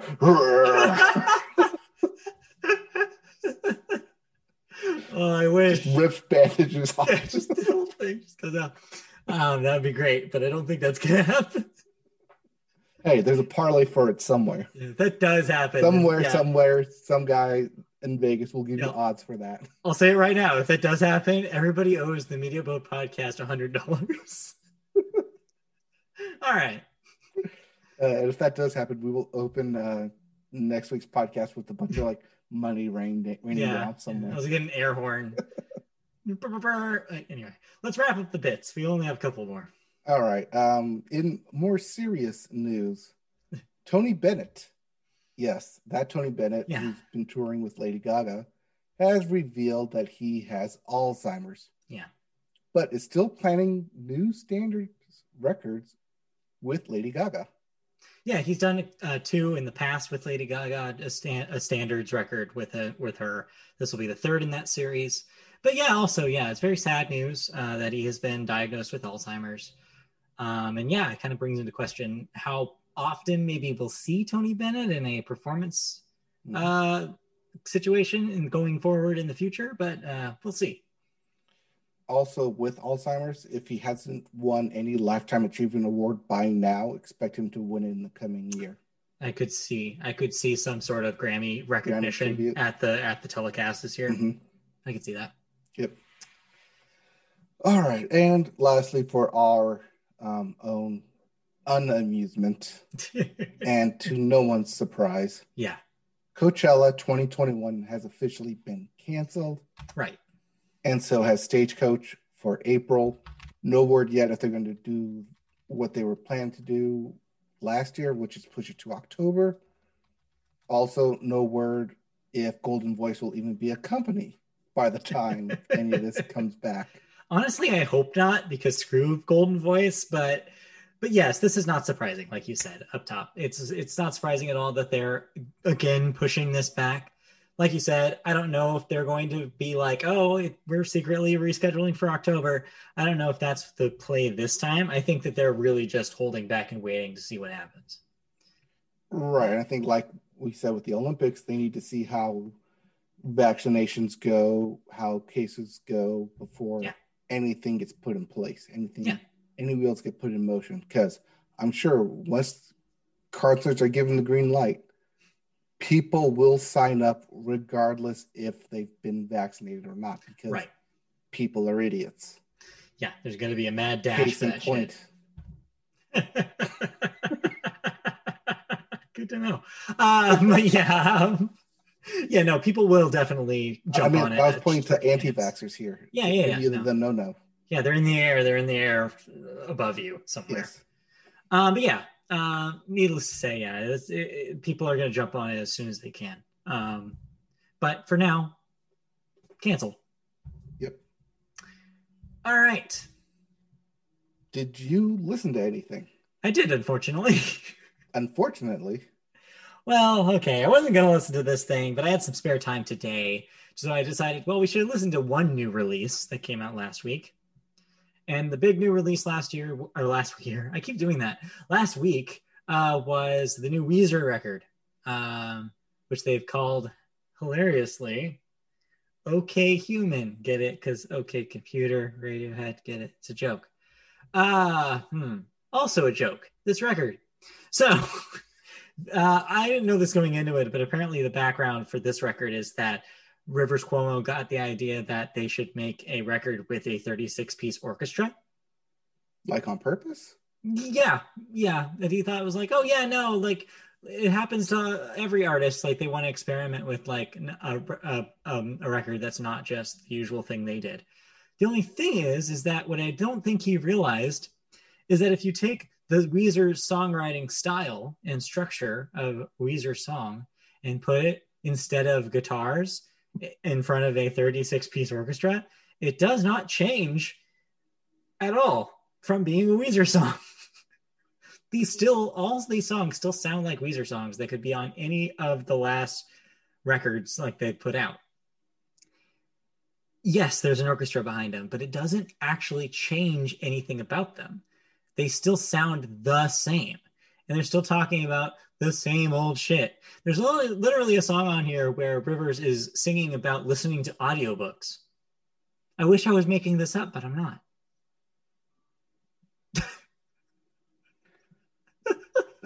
Are we done with them then? To be fair, I've been done with them. There's one exception. Blue album? White album? Yeah, I think it's a white album. they've had a handful of times where they've been able to come out of nowhere and be like, hey, look, we can still put a record like this out. This is not one of them, though. Is what I'll say. And I feel like Rivers is getting into his old man mode too here. There is a song that he's literally complaining about people being absorbed in watching screens. It's like, come on, are you 80? Like, also, it's a pandemic. What else are we gonna do? 15 years? Which is weird because there's another song on the record that acknowledges the pandemic. So it's weird to have those two things juxtaposed next to each other. It's like, wait, so you're acknowledging that we're stuck at home in this one song, but in the other song, you're complaining about a young girl watching her screen too long. And it's like, what are you trying to say here? That young girl was his daughter. Dun, dun, dun. Actually, probably. So yeah, I don't know if I'm sorry, and that young girl was me. And now you know the rest of the story. So no, I thought it was boring. It's a Weezer album. Don't let the orchestration fool you. So it is what it is. I don't know. If you're a fan of their most recent work, then I guess check it out. But I'm not, so I did not have a fun time with it. So this was not okay. No, it is not okay. And also, the name barely makes sense when you consider what this thing actually is. So I'm guessing like, oh, I guess it's called that because OK Computer was like a career pivot for Radiohead, and it was them experimenting with something they hadn't done before. So I guess this is Weezer doing a similar thing, but really it's not. So I don't get why they would choose this record to be called this. There's no reason for it to be called this. Because OK Cupid is already a thing. Right, exactly. All right. So that sucks. And so is OKKO. Yeah, it's way better. And so is the OK Corral. Yeah, everything's okay, turns out. So is OK Cola. Do you remember OK Cola? It was all right. I was too young to have any of it, but I do know it existed. Wait, you're too young to have? Well, I mean, OK Cola was out in like 95 or something. And your parents didn't let you drink OK Cola? I mean, I was probably having Coca-Cola with like Happy Meal or something like at the McDonald's, but I wasn't, making any choices about what sodas I was buying. I was 5. Right. Like I wasn't going to be like in a Ralph's and be like, oh, that has a cool like indie comic art on it. I'm going to buy that case of OK Cola. No, I was 5. Anyway. Oh, little Matt. This is our audience, our Media Boat audience. If you don't know what I'm talking about, just look up the Wikipedia article for OK Cola and you'll thank me later. Moving on. Just go into that Wikipedia tunnel. Yeah, I actually went down a Wikipedia tunnel for sodas a couple weeks ago, and yeah, it's wild. There's some wild stuff in there. All right, speaking of wild stuff, bring back Pepsi Blue. Video games. No, Pepsi Edge. Come on. No. Bring back Pepsi Blue. That was shit. Pepsi Crystal. They did bring back Crystal Pepsi. I tried a Crystal Pepsi 2 years ago, and it sucks. That's why they came back the one time. Yeah, I see why they got rid of it after the first time. Anyway, let's continue. As we're talking about video games, we have new releases, including the Nioh collection for the PS5. Nioh. Yes, that's what I said, Nioh. Not to be confused with Neo, the artist. Right. Or Neo, the Matrix guy. Yeah, very different. Yep. All right. And also Werewolf, the Apocalypse, Earthblood for the PS4, the PS5, the Xbox One, the Xbox Series X, and the PC. So if you want to get your werewolf on, you can do it on every platform except for the Switch. All right, let's get into some video game news, shall we? First up, Google, or rather Alphabet. Nah, this is a Google thing. It's Google. Okay, so Google is officially shutting down its first ever dedicated game studio. Yeah. Which had been founded as part of its beleaguered Google Stadia cloud gaming service. Kotaku editor Stephen Totilo confirmed the news on Monday ahead of Google posting its own formal statement on the matter. And it means Stadia games and entertainment will soon be no more. According to one source familiar with Stadia operations, if there are any operations to begin with. Yeah. This move will, of course, impact the combined 150 plus staffers for the endeavor, headquartered in both Montreal and Los Angeles.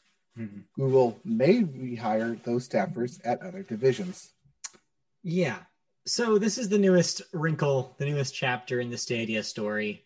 I think there's two ways to think about this. One, sucks for the people who are working on these games they likely believed in and wanted to ship on Stadia, or ship, I guess, in quotes, on Stadia. A lot of talented people were working at the studios. I believe the game studio was headed by Jade Raymond, former Ubisoft creative developer who used to work on the Assassin's Creed franchise back in the day. And so, yeah, a lot of talent bleed here. Maybe they'll be put in other positions at Google, but seeing as there's no other video game development at Google, there's not a whole lot of plate for a bunch of programmers to go. The second thing, but the second take here is that no, this does not mean that Stadia is dead. This is just internal game development there. So they do say that they will continue to promote, Google will continue to promote Stadia as a platform. None of the technology will go away. They'll just be focusing on working with third parties to get third-party games on the Stadia platform going forward. All I can say could be another Google Glass on our hand. Yeah, all I can say is that that's Google. This does follow the Google trend of introducing things. And once they realize that their money sinks and they can't get a success out of them, they terminate them early. This is yet another one of those, more or less. Google but at Hangouts. Least they invested in the technology, because the technology, weirdly enough, is the part that works. You know, if it wasn't for Gmail, none of these things would even matter. Yeah. But hey, at least we have Google Docs. I do want to say, if you want some fun retro listening, or listeners, wind the tape back to the Stadia premiere, because it still makes me laugh so much that I was so negative and you were so positive on Stadia when they first announced that thing. You were not letting me have any negative things to say about Stadia. And I don't know, seems like I've ended up on the right side of history on that one. I mean, there is no right side when I'm trying to be optimistic. Sure. I think ultimately Stadia has come out on the other side as being a thing that works for some people, but is not the widespread success that they thought it was going to be. I mean, you were right in that broadband was not there yet for everyone. And I mean, even with everyone stuck at home, yeah, there wasn't a big push for Stadia. Yeah, in a time where, we're all stuck at home with internet constantly on, and in a world where next generation hardware, whether you're on the PC or the console side, is extremely hard to come by, this would be the time for Stadia to be a huge success. On paper, this is Stadia's moment. And they blew it. They blew it. They blew it so long ago that they didn't even have the runway to where they could get here to be a success. They every step of the way made the wrong decision. One, by making the games a la carte instead of making it a subscription where you got the games for free. That was the first mistake. And it's just avalanched from there, where they just cannot maintain their own games. They can't be an evangelist for their own platform anymore, which means that the third parties are basically going to have to use the existing Stadia for what it does now, and they can't be proven by Google themselves about what else they can do with the service. So it's just a missed opportunity all around that Microsoft is going to compete, is already in the process of, and Amazon with their Luna service. They're both in a position right now to do everything that Stadia did and even better. Right. Game Pass Ultimate is the thing you want. I haven't even tried. So I haven't tried any of the cloud stuff on Game Pass Ultimate, but I am paying for it. So maybe someday I'll try it out, but we'll see. All right. We'll see. And lastly, in video game news, run it back, as Alabama says every year. And then Clemson said the 1 year and then failed. And then the Ohio State said and failed. Yeah. And then LSU said and failed. But hey, really, Alabama's the only one who's able to do it, able to run it back. What do all those have in common? They're both considered the D League for the NFL. Which is college football. College football, that's right. As Madden NFL developer EA has announced it's making a new college football game. Yes. How long has it been? It's been so long. Wait, no, I can't make that joke. Yeah. I was going to say it's been so long that the kids who had sex in college and had a kid from it are now in college. No, not true. Not quite. But it has been so long that one of the last ones, the 2010 edition of the college game, had Mark Sanchez on the cover. That's how long ago this was. Yeah. EA's last college football game was released way back in 2013. Whew. But now, as you can see in the announcement below, sorry, it's making a comeback. It's below us. Well, it's below you right there on the YouTube. Right, yeah, that's below. Yep. Right now, we know precious little about the return of the series, but it would appear the game is currently operating under the name EA Sports College Football. Real creative name, guys. Good job.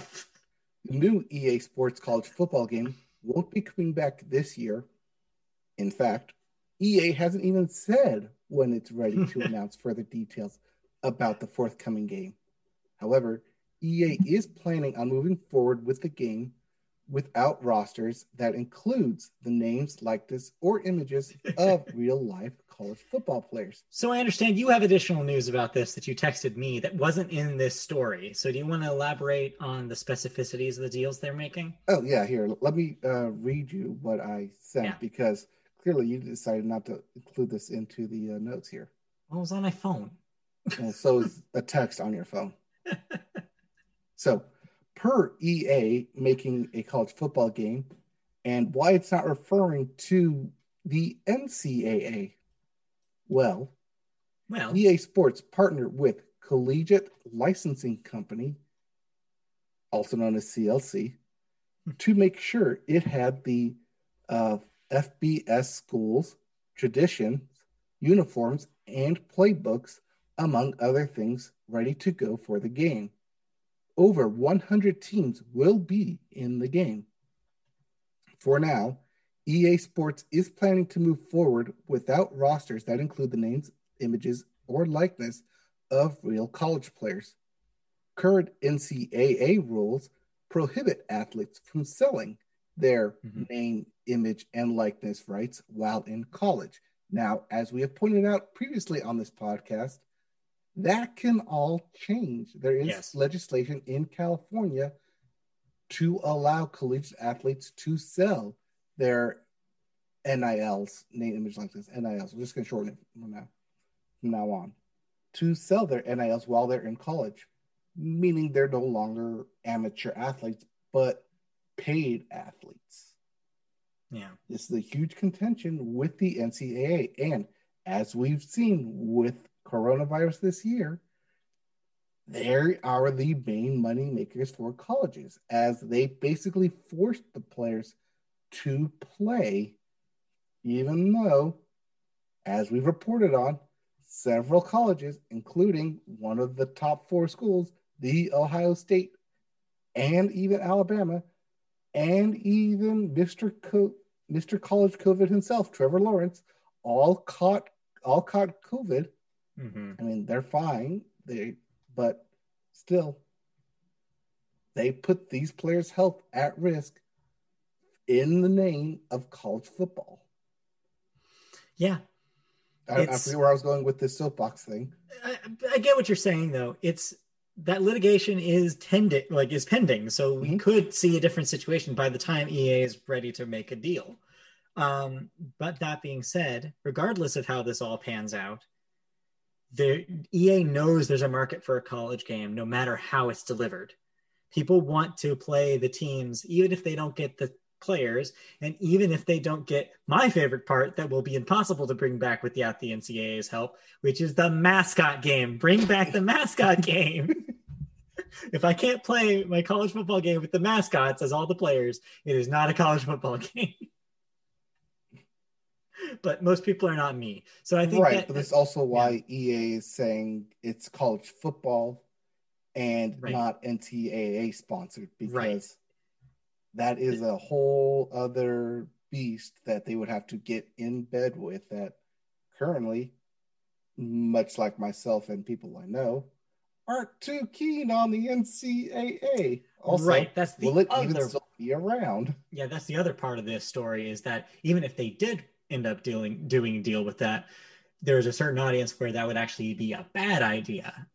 So yeah, they have to really weigh, especially the audience of the players who will be portrayed in the games. Yes, it's going to be it's going to be a tightrope for them to walk, I think, in a lot of ways, for them to figure out how to do this, how to proceed with it. Yeah, it's going to be wild.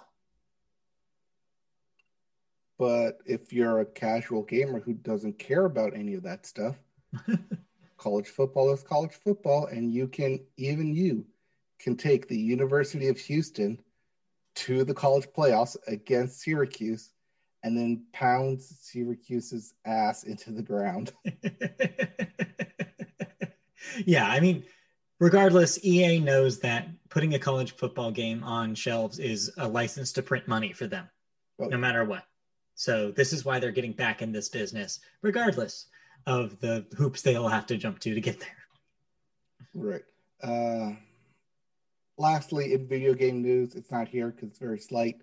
The MLB The Show cover has been announced, and the artwork has been revealed because it's going on Xbox. Yeah, this is the only news really here, is that this is confirming the story from a while ago, which is that Sony said that the next edition of MLB The Show would be multi-platform. Well, it's confirmed more or less because there's an Xbox version, no word on a PC or Switch version at this time. But yeah, the weirdest part about all of this, of course, is there's a fat PlayStation Studios logo right on that Xbox box, which is really fun.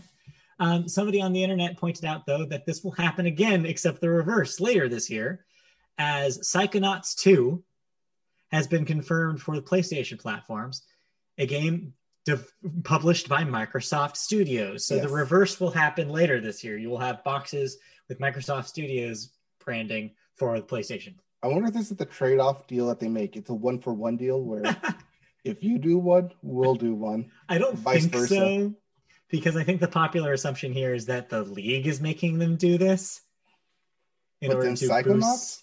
No, the league. No, Major League Baseball is encouraging Sony to do this. That doesn't explain the Psychonauts, though. Right. That's because there was existing deals for Psychonauts 2 existed prior to the Microsoft buying Double Fine. Oh, right. That's why. Both of those, that's a different situation. That's right. Yeah, it's like with Obsidian. It'll be the same case. Outer Worlds be already having a deal in place before it was. So the Outer Worlds actually wasn't affected by that, because Outer Worlds had a publishing deal with 2K's Private Division prior to the Microsoft deal. Right. So Private Division's logo is on the PlayStation boxes, not Microsoft's. Yep. This is different. It'll also be the case in the future if any of those Bethesda games come out on PlayStation platforms. Those will be Microsoft Studios games as well. Oh, yeah. So we'll see. All right, so that does it for video game news. It sure does, but I understand, speaking of football, you are a little late to the party, but you've been playing a football game. So, I played Madden 21. I did not buy Madden 21. Okay. I did not pirate the game. Okay. Because of the Pro Bowl this past weekend, and because they were advertising a new SpongeBob field, yes, they gave the demo free trial version for the whole weekend of Madden 21 to everybody, PC, Xbox, PlayStation, what have you. Yeah. So, seeing this deal immediately, I downloaded Madden 21 and started streaming someone awesome making his way through the NFL. Someone awesome back on the field again, back on the gridiron. Legend of the gridiron, someone awesome. Legend of all sports, someone awesome. Multi-talented. Yep. The what's his face of his day? That dude who played multiple sports. I forget his name. Deion Sanders, primetime. Bo Jackson. Yeah, Bo Jackson. Thank you. I was thinking about Bo Jackson. Like all the time, I was thinking about Bo Jackson. Anyways, so I got to choose college. There was no The Ohio State University because that's where I would have gone, but instead I went to the U. Oh, the U. Yep, because that was available. You can check out the adventures of someone awesome on our YouTube page. Also, I streamed this on Twitch. Some of it is still archived there for the next, I think, week because it's run on a 2-week basis. But oh boy, am I glad I did not buy this game. Wait, so okay, rewind the tape real quick, because if you recall, when I talked about Madden 21 the day it came out, when I was able to play the beginning of it, I pointed out that it was extremely buggy and that it seemed like a lot of things weren't working. Is that still the case several months later? Yeah, kind of buggy. It seemed like they smoothed a lot of those kinks out, but a lot of it is still, I don't like their layout. Their layout is weird. The menus are weird. Menus are really weird. I did enjoy I did all of their modes. I even went to franchise mode as an owner for the Rams and did what they should have done, and essentially what they eventually did was trade Jared Goff and some first round picks to Detroit for Matt Stafford onto the team. Yeah. Before that trade went through, and I realized that I could do that, I also picked up Colin Kaepernick off free agent wires, and he was our backup on the team. I actually don't know how that went because we didn't make the playoffs. I only know that much. Wow. But yeah, then I had someone awesome do that career mode, which isn't a weird setup timing because he's in his high school gym giving a post interview, like looking back on his career. So it's all in a flashback, essentially, talking about his career, but you're currently playing his career, forming the story as he sits in his gym, basically reminiscing on his time in the NFL. So even if you do suck and don't make it to the playoffs in your first 5 years like I did, yeah, because as I tend to do, because it's a video game, I was the quarterback, and I did not hand the ball off to the running back at all. All passing plays, all the time. You're still considered like a legend of your high school, and they're still getting this interview, even though you kind of maybe failed at the NFL, because it is possible to be run out of the league. I mean, really, this is the Mark Sanchez story, except he did make it to the playoffs once. Oh, I did eventually get traded to make it to the playoffs and to the Super Bowl, where I lost on some bullshit, buggy ass. I mean, I don't want to spoil it, but I lost. Spoiler. But yeah. Yeah, this is the pass on the Madden game. Clearly, the season's over. I expect this to drop down to the bargain bin of $10 somewhere. Even then, you shouldn't pick it up. Yeah. But hey, it was free, and I enjoyed every aspect of it being free, including the new stuff being the yard, which was 7-on-7, high flying, air it out. Terrible gameplay. Oh, is it bad? Because it's like Blitz without the fun stuff of Blitz, right? Yeah, I couldn't get it to work. It was you run around, you hike it to the quarterback, but the quarterback's supposed to run a route because you're supposed to toss it off to someone else who's supposed to be the quarterback, but you're the quarterback. It's weird, and like rules don't matter in that thing. I did Madden Ultimate Challenge for the Mutt team as well. That was weird because it gave you packs, but you had to go to other screen to open all the packs it gave you. And I was wondering why my team was so shitty. Because I was like, wait, I thought I'm getting packs. Where are my packs? And I was like, I go to the store. I was like, oh, open all 15 of your packs that we have sitting here. I was like, well, that would have been helpful. And I shot my team up by 15 points. Yeah. I was like, oh, well, that helps. Now these things are being easier now. Only I had known this earlier. But yeah, super buggy, super weird. Don't like the menu layout. It's a pass on Madden 21. I did really enjoy the interstitial stuff. The overall like themes, like they're super colorful and like modern looking. I liked that part. Mm-hmm. But there's only so far that they can take you. I mean, it's only so... Okay, so you're talking about the yard, right?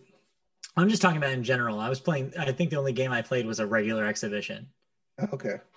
Yeah, well, I thought a lot of the window dressing stuff was cool. Okay, well, in the yard, yeah, not everyone on your team wears the same uniform.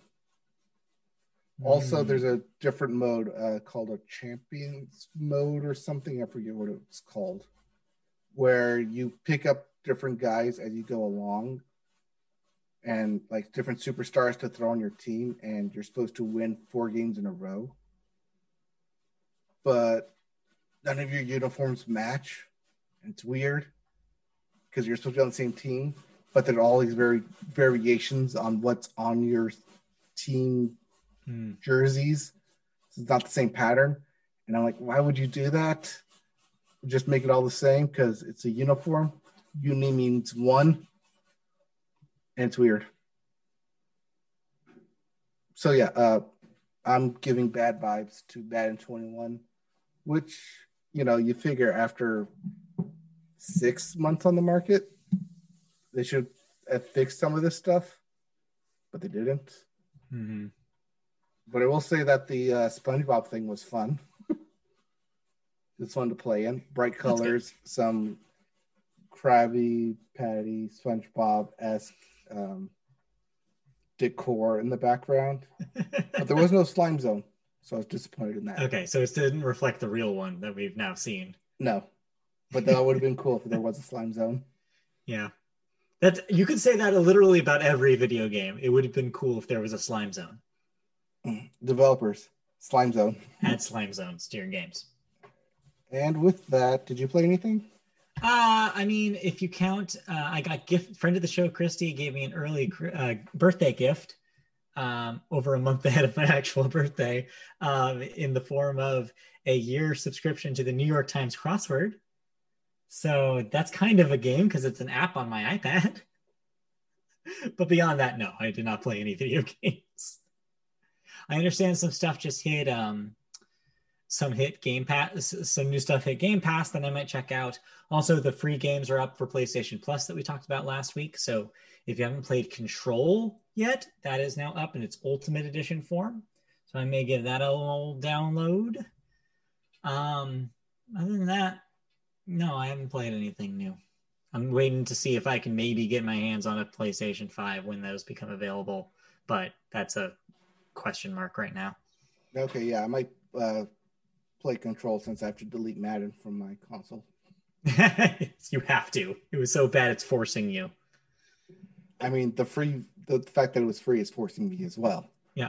Also, when the Super Bowl is over, football is over. You have to remove all football from everywhere. Your world has to be removed from football because you know what that means. It's time to get hyped for baseball season. Right, but I can't change this logo behind me into. It's fine. It's fine. It's just a memory. It's a memory. It's right there in the back of my head. Yeah, literally. Block it. You're blocking it right now, so you're totally okay. Nobody will know.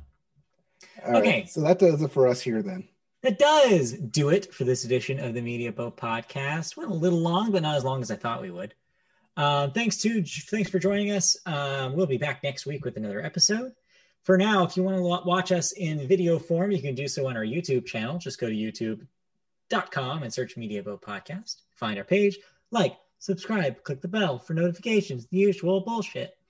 If you want to listen to us in audio form, you can find us on podcast services such as Apple Podcasts, Amazon, Google Play, iHeartRadio, Spotify, all of those and more. If you want us to see us on social media, we're on Twitter. Our handle is @MediaBoatCast. Facebook, search Media Boat Podcast. Find our page there. Comment there as well. Email us if you have questions, comments, anything about the show at mediaboatpodcast@gmail.com. Find our old writing at mediaboatpodcast.com. And I think that'll do it for the plugs. So thank you for joining us. We'll be back next week for another edition. We'll be talking about all sorts of stuff like Super Bowl and probably other things that I can't think of right now.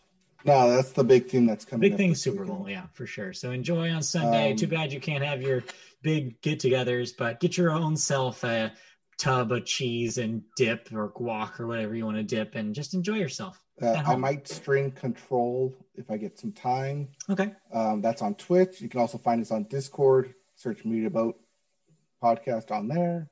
Indeed. And yeah, we'll be back next week with more stuff. Yep. We'll be back. All right. Bye. Bye.